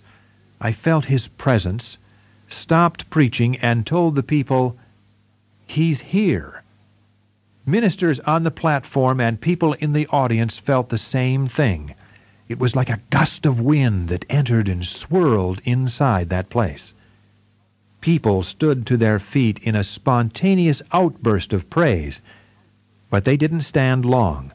All over, people began to collapse and fall to the floor under the power of the Holy Ghost. They were slain in the Spirit. It's as if the Holy Spirit had honored the service because he was such a welcomed guest. Chapter 8. A Mighty Entrance. How could it be? I had just given my life to the Lord, and I was struggling to live the Christian life. Certainly there were great moments of joy and exhilaration, but deep inside there was a gnawing question that haunted me month after month. Is that all there is? I wondered. The question would not go away. Doesn't the Lord have something more for me? And then, in the middle of a cold December night, nearly 2 years after I met Christ, it happened. As I lay on my bed in Toronto, the Holy Spirit made a mighty entrance into my room. It felt like a jolt of electricity and a blanket of warmth all at once. It took me only a few days to realize the significance of what had happened. My struggle was over. I had found the simplicity of the Christian life, a personal relationship with the Holy Ghost. He's the one who helps us with the struggle. Millions of people are in a daily fight to keep the laws of God, and they are losing the war because they do not understand the Father's battle plan. His strategy could not be more succinct. I will put my Spirit within you, says the Lord. And why is that his agenda? He wants to cause you, from deep inside your heart, to follow his statutes. He wants to make it easy to keep his laws. Do you find it tough to keep God's commandments? Don't feel all alone. It's totally impossible to succeed by yourself. And God doesn't expect you to. You need help. But to whom should you turn? God the Father is in heaven, and so is God the Son. You need a friend here and now, and the person of the Trinity that is dwelling on earth is the Holy Spirit. He's the one you desperately need to know. Just as real as the coming of Jesus to earth, so was the coming of the Holy Ghost. Just as the prophets predicted the Messiah, so did they foretell the coming of the Spirit. The Holy Spirit came, and what a mighty entrance! The sound of a thunderous wind, tongues of fire, a demonstration of God's power. His arrival on earth was nothing short of spectacular. His thunderous coming was not scheduled for a temple made of stone. Instead, the Holy Spirit came upon 120 believers who became the new temple of God. It is precisely for this purpose that the Lord gathered 120 at Pentecost, so that God, the Holy Spirit, could be released among the nations. It marked the beginning of the age of the Spirit. Observers couldn't understand what was happening. Some made fun of them and said, "They are full of new wine." Acts chapter 2, verse 13. But Peter, standing up with the 11, raised his voice and said to them, "Men of Judea and all who dwell in Jerusalem, let this be known to you, and heed my words. For these are not drunk, as you suppose, since it is only the 3rd hour of the day. But this is what was spoken by the prophet Joel." Verses 14 through 16. The 120 were so filled with the Spirit that they could not stand under their own power. The Spirit was so mighty that he took control over the actions of the believers. He was at work changing their speech, their emotions, and their behavior. What Jerusalem witnessed was not drunkenness, but the incredible joy that comes when the Spirit takes control. The power and authority the apostles received began to touch lives at every turn. Their ministry was followed by many signs and wonders among the people. Acts chapter 5, verse 12. And what was the result? Believers were increasingly added to the Lord, multitudes of both men and women. Verse 14. The signs that followed the coming of the Holy Spirit led people directly to Christ. That's an important fact to remember. What happened in the upper room was not a one-time experience, nor a footnote of history. The Spirit-filled believers established an ongoing relationship with the Holy Ghost. They continued to be filled. Peter the mighty was no longer Peter the meek, who a few weeks before had denied his master, but was now telling the priests they had rejected their Jesus. What a change the Spirit made! I can tell you from personal experience that there comes a point where fellowship of the Spirit becomes so real, so deep and so great that your words and actions conform to His words and actions. When you know, for example, that He has been grieved, you can speak boldly on His behalf, knowing He is flowing through you at that very moment. You will be so near to Him that you will actually feel Him responding to what you have said. I believe the day is approaching when men and women of God will become so close to the Spirit of God that we will witness much more than healings and miracles. We will witness the Spirit as He scatters those who dare to fight Him. I am convinced there is a point in your relationship with the Spirit when the anointing becomes so heavy on you, His presence so close to you, that you can look up and see a vision of God. That's how real He can become. I can only imagine what would happen if, for instance, every minister in the land were to fall prostrate and seek a personal relationship with the Holy Spirit. Talk about revival! I believe it would so revolutionize the church world that the sanctuaries could not begin to accommodate the people. People today are looking for reality. They want to know and serve a God who is alive. They need to know and understand the operation of the Holy Spirit and have a personal relationship with Him. People are starving for a reality that only the Holy Spirit makes possible. Thank God for pastors who know the ways of the Spirit and have introduced their congregations to Him. From the moment of Pentecost, the Spirit began His work on earth, and it has never stopped. Never. The Holy Spirit is an active person. He never stops working. He'll even send an angel to you if that is what you have need of. What happens on earth is the Spirit's doing. He's the representative of the Father and the Son. The Spirit is a person, and He's deeply concerned about people. He knows what is happening in your life and has great concern for you. Elymas was a Jewish sorcerer and a magician. He tried to stop what the power of God was doing on Cyprus. But Saul, who also is called Paul, filled with the Holy Spirit, looked intently at Elymas and said, "O full of all deceit and fraud, you son of the devil, you enemy of all righteousness, will you not cease perverting the straight ways of the Lord?" Acts chapter 13, verses 9 and 10. The Spirit was so strong on Paul that he told the sorcerer he would become blind, and he did. But as a direct result, people began turning to Christ, and the word of the Lord was being spread throughout all the region. Acts chapter 13, verse 49. You ask, should I allow the Holy Spirit to make all the decisions? After all, didn't God give me a mind of my own? Of course He did. But what makes sense to you should also make sense to the Spirit. The Church Council at Jerusalem wrote, "It seemed good to the Holy Spirit and to us." Acts chapter 15, verse 28. When it is right, it will be confirmed by the Holy Ghost, and you will know the direction to take. The Holy Spirit longs for a daily, ongoing personal relationship with you. He wants to make an entrance, a mighty entrance, into your life. Chapter 9. Room for the Spirit. Without a doubt, the most overlooked message of the church today is that the Holy Spirit is real and we must make a place for Him. Ministers of the gospel have been led to believe that the Spirit is a minor member of the Godhead who came at Pentecost and has been floating in the clouds ever since.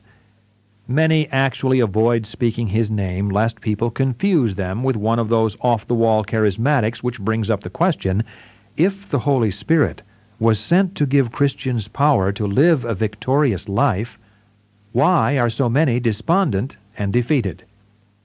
What's wrong? Why is it that the early church had such power, and we have so little of it? With one word they commanded demons to depart, and we seem so fearful and alarmed. Just mention demons and Christians do the 100-yard dash. Many pastors won't even talk about them, as if ignoring the topic would drive them out.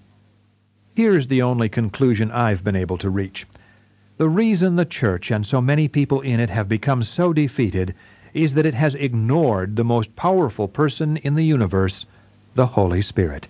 Again, not by might nor by power, but by my Spirit, says the Lord of hosts. Zechariah chapter 4, verse 6. And the next words are just as exciting. Who are you, O great mountain? You shall become a plain. Verse 7. God, throughout His Word, gives a prescription for breaking the yoke of bondage. He knows exactly what it takes to lift your heavy burden. It is called the anointing. It shall come to pass in that day that His burden will be taken away from your shoulder, and His yoke from your neck, and the yoke will be destroyed because of the anointing oil. Isaiah chapter 10, verse 27. During my ministry in Canada, we were one of the sponsoring groups of a Billy Graham crusade. The preparations for the meetings were as organized as anything I've ever seen, and the services themselves were tame compared to what I was used to. But when Dr. Graham began to speak, there was an unmistakable touch of the Spirit on his message. The content was Christ. But I could tell I was in the presence of a man who has a deep, personal fellowship with the Spirit. What made the difference? My friend, it was the anointing. If you want the anointing of the Spirit to become evident in your life, it begins with an understanding of who He is, how He operates, and how you can enter into His fellowship. The Holy Spirit was not sent just to make you feel good. He'll certainly do that, but He is much more. He has equality in the Godhead and deserves our worship, just as do God the Father and God the Son. But that is just the start. Your spiritual growth is not different from that of a giant oak tree. It must be fed and nourished. That only comes with a personal, deeply private encounter with the Spirit, and it continues and grows with a fellowship and communion that only you can establish. Picture, if you will, God the Father sitting on His throne in heaven, and Jesus on earth healing the sick and performing miracles. And what about the Holy Ghost? He's the channel, the contact between both personalities. Now, the Father picks up the phone, as if he needed one, and says, "Holy Spirit?" "Yes, sir," says the Spirit as He picks up the receiver. God says, "I want you to lead Jesus into the wilderness because I'm going to send the devil to test him." The Spirit says, "Yes, sir," and rushes to Christ. "Jesus, come along with me," He says. Do you see how the Holy Spirit is the contact between both personalities? Here is what is vital for you to remember. On earth, Jesus was nothing less than a total man. He did not have revelation knowledge without the voice of the Spirit, and He could not move unless the Holy Spirit moved Him. Even before Christ faced Golgotha, He offered Himself to the Father through the Holy Ghost.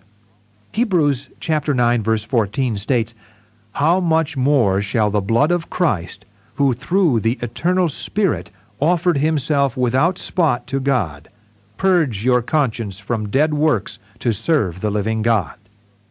Had He not offered Himself through the Holy Ghost, He would not be accepted in the eyes of God the Father, nor would He have endured the sufferings of the cross. Had He not presented Himself through the Holy Ghost, His blood would not have remained pure and spotless.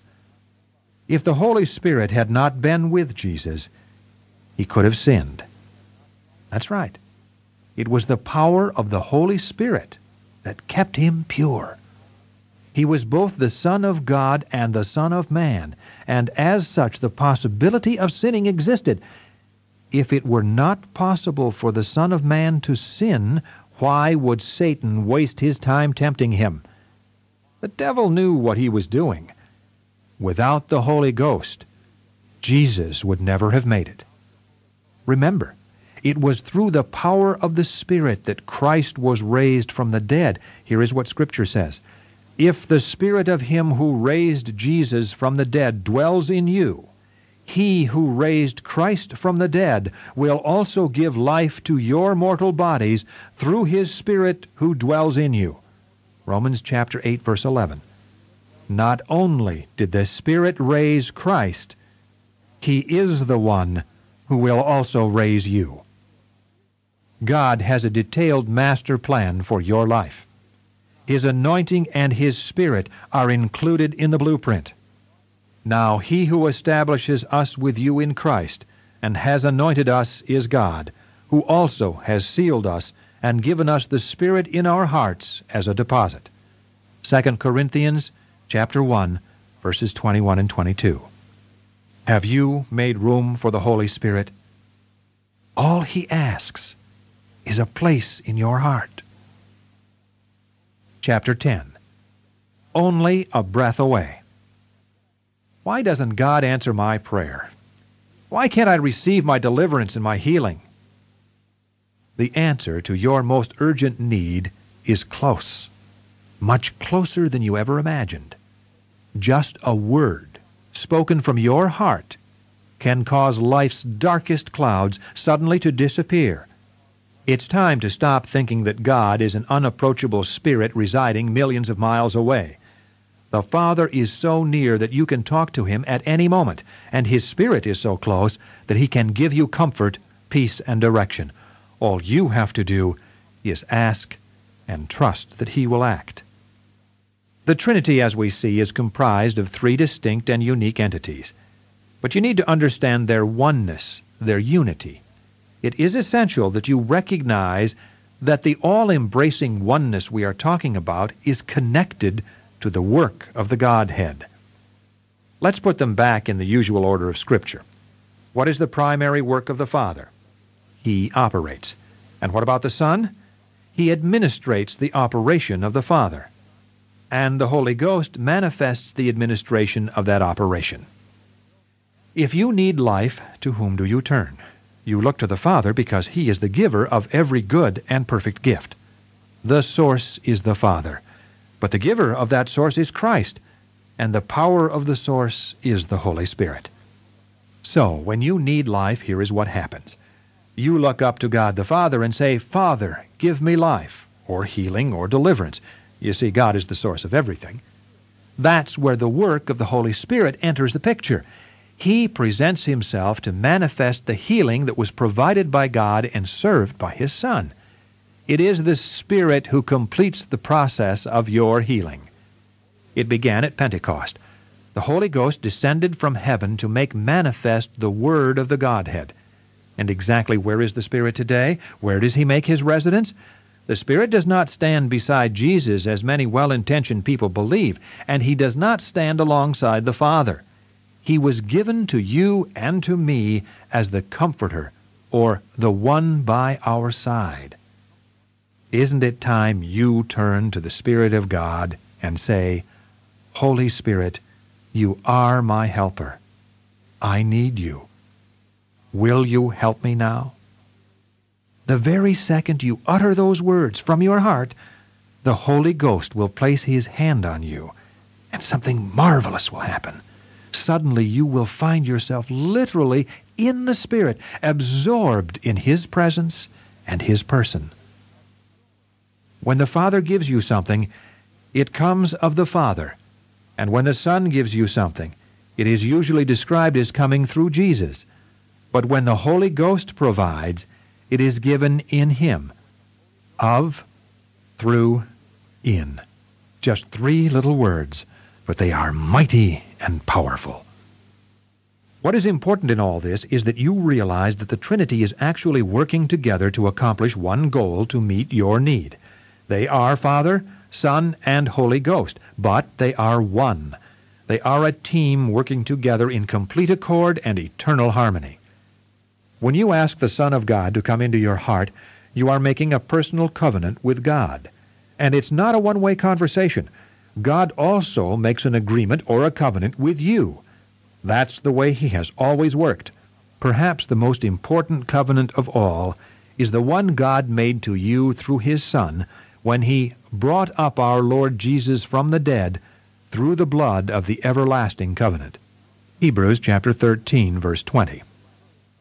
I have come to believe that the Holy Spirit enters your life as the result of the eternal covenant God made with you regarding your salvation. He is God's messenger and Christ's to you from that moment on. And that agreement is to be taken seriously.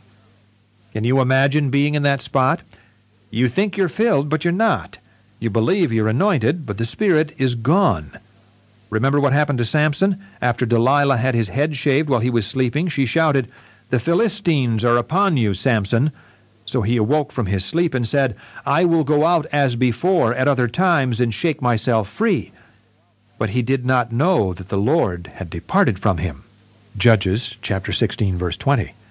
Samson was totally unaware that he had betrayed his calling and his covenant with God. He believed he still had strength, but the Spirit had vanished from his life. Do you know that every unbeliever is influenced by demon spirits? It sounds shocking, but that's what Scripture says. And he made you alive who were dead in trespasses and sins, in which you once walked according to the course of this world, according to the prince of power of the air, the spirit who now works in the sons of disobedience. Ephesians chapter 2, verses 1 and 2. You say, "But that could never happen to me. I'm filled with the Holy Spirit." That may be true. But if for any reason the presence of the Holy Spirit leaves you, a vacuum is created, and that is exactly what Satan is looking for. Then his influence turns to oppression. Satan's plan of attack is this: every demon that has left a life will return at a later date to see if the opportunity to reoccupy that life is available, and if he is given a chance, he will bring others along with him to bring additional torment and oppression to that individual.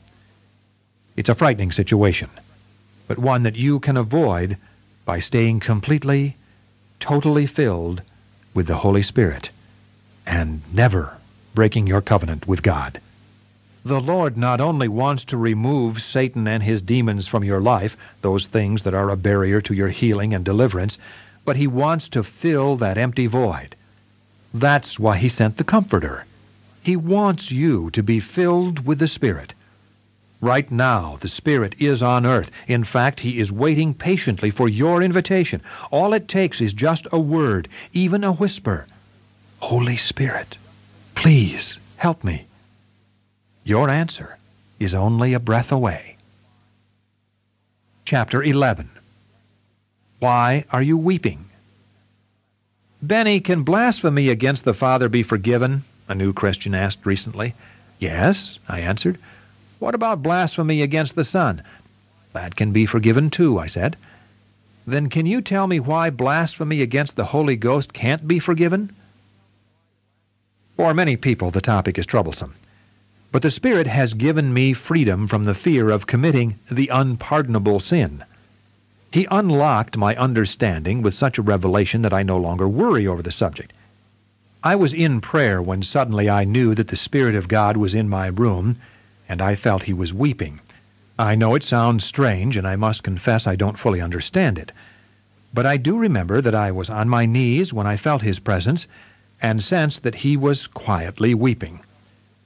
The experience was so real that I literally turned my face to the left and said, "Spirit of the Lord, why are you weeping?" There was no answer, and at that moment the tears began flowing down my own cheeks. Through my watering eyes I asked him again, "Spirit of the Lord, why are you weeping?" Then suddenly my entire being began to cry out. It was no longer just tears. The reality of what I felt was so great I began to groan. The feeling came from deep inside. It was as if I were heartbroken, like a person who had just lost a son or a daughter. I looked up and said, "Lord, why?" I prayed to be released from this unexplainable weight on my shoulders. At that moment, God Almighty transformed that heaviness of grief into a burden for lost souls that I had never known before. What began with my turning to ask the Holy Spirit, "Why are you weeping?"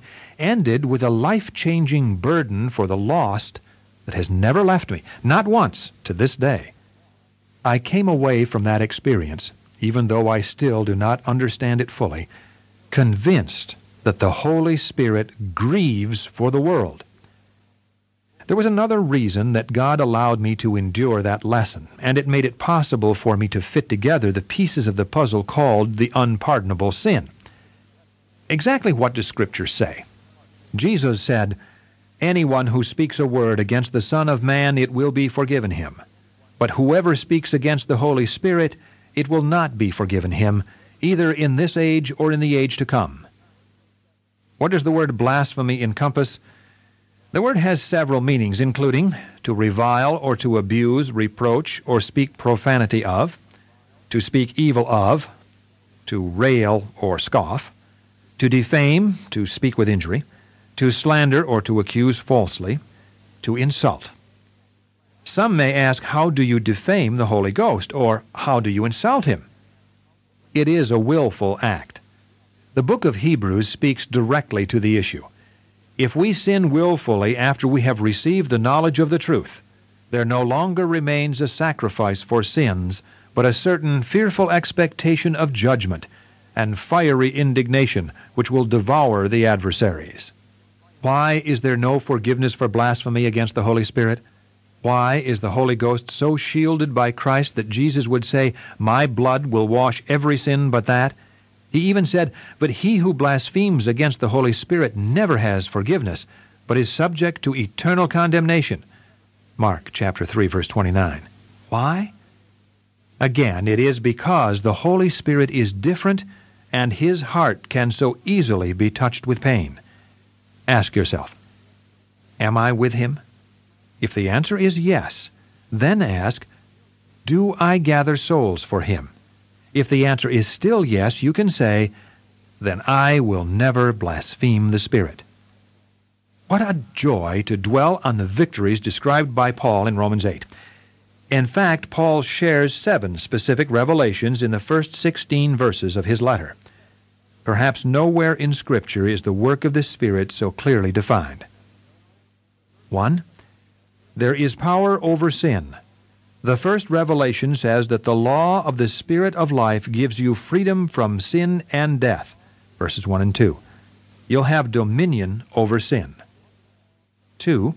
He will fulfill the law, for what the law could not do in that it was weak through the flesh, God did by sending his own Son in the likeness of sinful flesh, that the righteous requirement of the law might be fulfilled in us who do not walk according to the flesh, but according to the Spirit. Verses 3 and 4. It is the fulfillment of the law of Moses that has produced the freedom we now have in the Spirit. 3. He will give you the mind of God. Those who live according to the flesh set their minds on the things of the flesh, but those who live according to the Spirit, the things of the Spirit. For to be carnally minded is death, but to be spiritually minded is life and peace. Because the carnal mind is enmity against God, for it is not subject to the law of God, nor indeed can be. So then, those who are in the flesh cannot please God. Verses 5 through 8. 4. He will give you righteousness. But you are not in the flesh, but in the Spirit, if indeed the Spirit of God dwells in you. Now, if anyone does not have the Spirit of Christ, he is not his. And if Christ is in you, the body is dead because of sin, but the Spirit is life because of righteousness.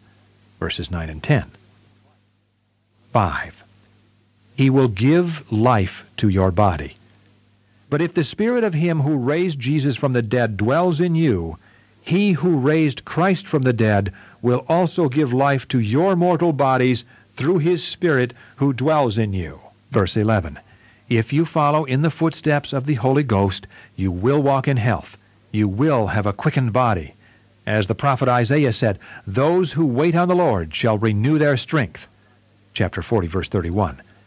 My friend, you cannot renew your strength without the Holy Ghost, because he is the one who quickens the mortal body. 6. He will bring death to self. Therefore, brethren, we are debtors not to the flesh, to live according to the flesh. For if you live according to the flesh, you will die. But if by the Spirit you put to death the deeds of the body, you will live. For as many as are led by the Spirit of God, these are sons of God. Verses 12 through 14. 7. He will testify of your salvation.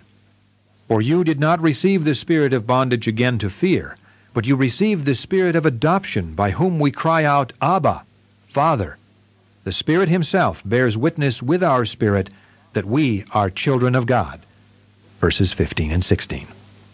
In verse after verse, Paul tells you that it is the Spirit that does the work of the Father and the Son. And I get excited every time I read those glorious words, for as many as are led by the Spirit of God, these are sons of God. And now he is waiting for you. Chapter 12. Heaven on Earth. My first sermons in 1974 and early 1975 did not have much content. They were basically my testimony of the work of the Spirit, of how he made himself so real to me. In those days I really didn't know too much, and there was so much to learn. But during 1975 I heard the unmistakable voice of the Holy Spirit telling me that it was time to begin conducting weekly meetings in Toronto. He said, "Follow me. Hear my voice, and you will lead many to Christ." And so I began. On Monday nights, we scheduled a series of services that would continue for the next 5 years. We started in a high school auditorium, and the crowds became so large we had to move to larger facilities. Hundreds and hundreds of people attended. The services were totally led by the Spirit, and I listened ever so closely to his voice. People were delivered from serious addictions. Families were reunited. We had healing lines and heard testimonies of miracles. But always, always, the services resulted in the salvation of lost souls. The press began to take notice. On the front pages of the Toronto Star, the Toronto Globe and Mail, and other papers across Canada, there were stories of the miracle rallies we were conducting. In December 1976, the Globe and Mail sent a reporter to one of the services to describe in detail what was happening. Television stations began to film documentaries on what God was doing. The Canadian Broadcasting Corporation, CBC, Global TV, and the huge independent station in Toronto, Channel 9, produced specials. We also aired our own weekly television program that was shown in prime time after 60 Minutes for a year and a half. Through all these avenues, the news of God's miracle healing power began to spread. Leaving the great city of Toronto in 1979 was not easy for me. It was where I had been saved, healed, and touched by the mighty Spirit of God. The press had nothing but good news to report about the ministry, but again I promised to follow the leading of the Holy Ghost. I wondered, where will it be? New York? Los Angeles? But you know, the Spirit has an amazing way of leading you. In July 1978, I traveled to Orlando, Florida to speak for Pastor Roy Harthorne. He told me about his daughter Suzanne, who was attending Evangel College in Springfield, Missouri. Being single, my ears perked up. I invited myself back to spend Christmas with them, and Suzanne was home for the holidays. The first time I saw her, the Lord said, "That's your wife." Just like that, I felt it, and she did too. We were engaged within 2 weeks, in January 1979, and married later that year. As time passed, all signs pointed to Orlando, Florida as the place we would begin a worldwide ministry. With just a handful of people, the Orlando Christian Center was started in 1983. Now it touches the lives of thousands of people every week, plus a national television audience. To be honest, I had no idea where the Spirit would lead my life when I began my relationship with Him. All I knew was that He was real and desired my fellowship. He wanted to be my teacher and guide. But here is what I have come to know. The Holy Ghost will never promote Himself. He'll promote Jesus. He will never create the place of greatness just for Himself. He'll give the honor to the Lord. I've also learned that the Spirit is not the source of God's gifts. He is the one who helps you receive from the giver, who is God the Father. He's also the one who helps you receive God the Son as Savior and Lord.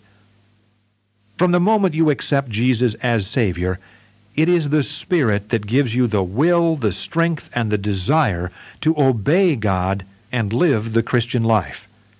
Without Him, it is impossible. When you see Jesus face to face, you won't say, "Lord, look what I did." You'll say, Lord, look what you did with this wretched man. Start practicing it. Open your arms wide and say, Spirit of the living God, I want to live for Jesus today. I give you my mind, my emotion, my will, my intellect, my lips, my mouth, my ears, and my eyes. Use them for the glory of God. As both a young Christian and a new minister, I often stood back and watched the Lord at work. I knew it wasn't me that was touching lives. It was the sovereignty of God and the operation of the Spirit. I just watched in amazement. But I don't think I've been as frightened in my life as that Sunday night in April of 1975. There I was on the platform of a small Pentecostal church on the west side of Toronto when my parents, Costandi and Clements, walked in the door. I couldn't even glance in their direction. But the moment I opened my mouth to preach, the anointing of the Holy Spirit filled that building. It was so strong. Words began flowing out of me like a river. I found myself actually listening to what the Spirit directed me to say. After the service, I got into my car and began to drive the streets of Toronto. I thought, if I get home in the middle of the night, my parents will be sleeping. It was just after 2 o'clock in the morning when I quietly parked in front of the house and turned off the ignition. I tiptoed up the steps and slowly opened the front door and was startled by what I saw. There, in front of me, seated on the couch, were my mother and father. My father was the first to speak, and I listened in disbelief.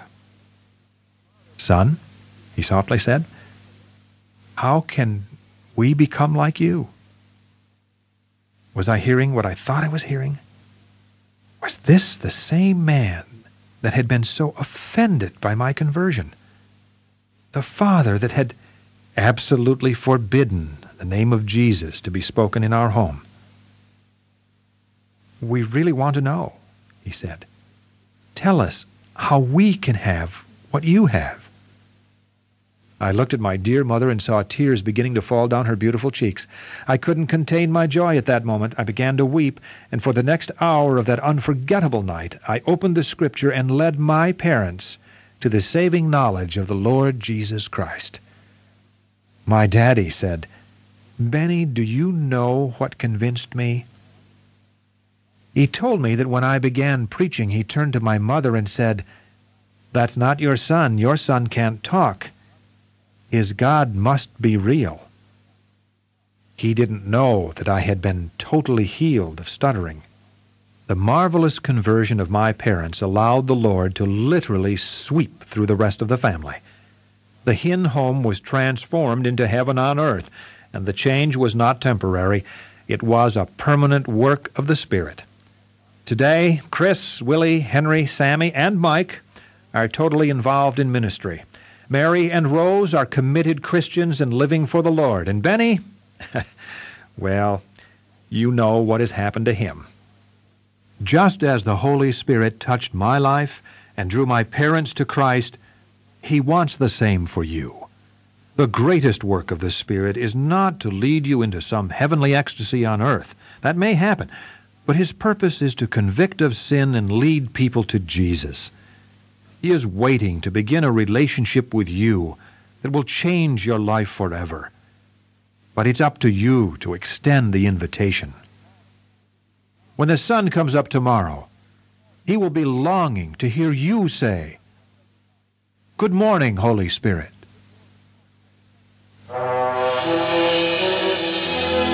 That concludes Good Morning, Holy Spirit by Benny Hinn, pastor of the Orlando Christian Center.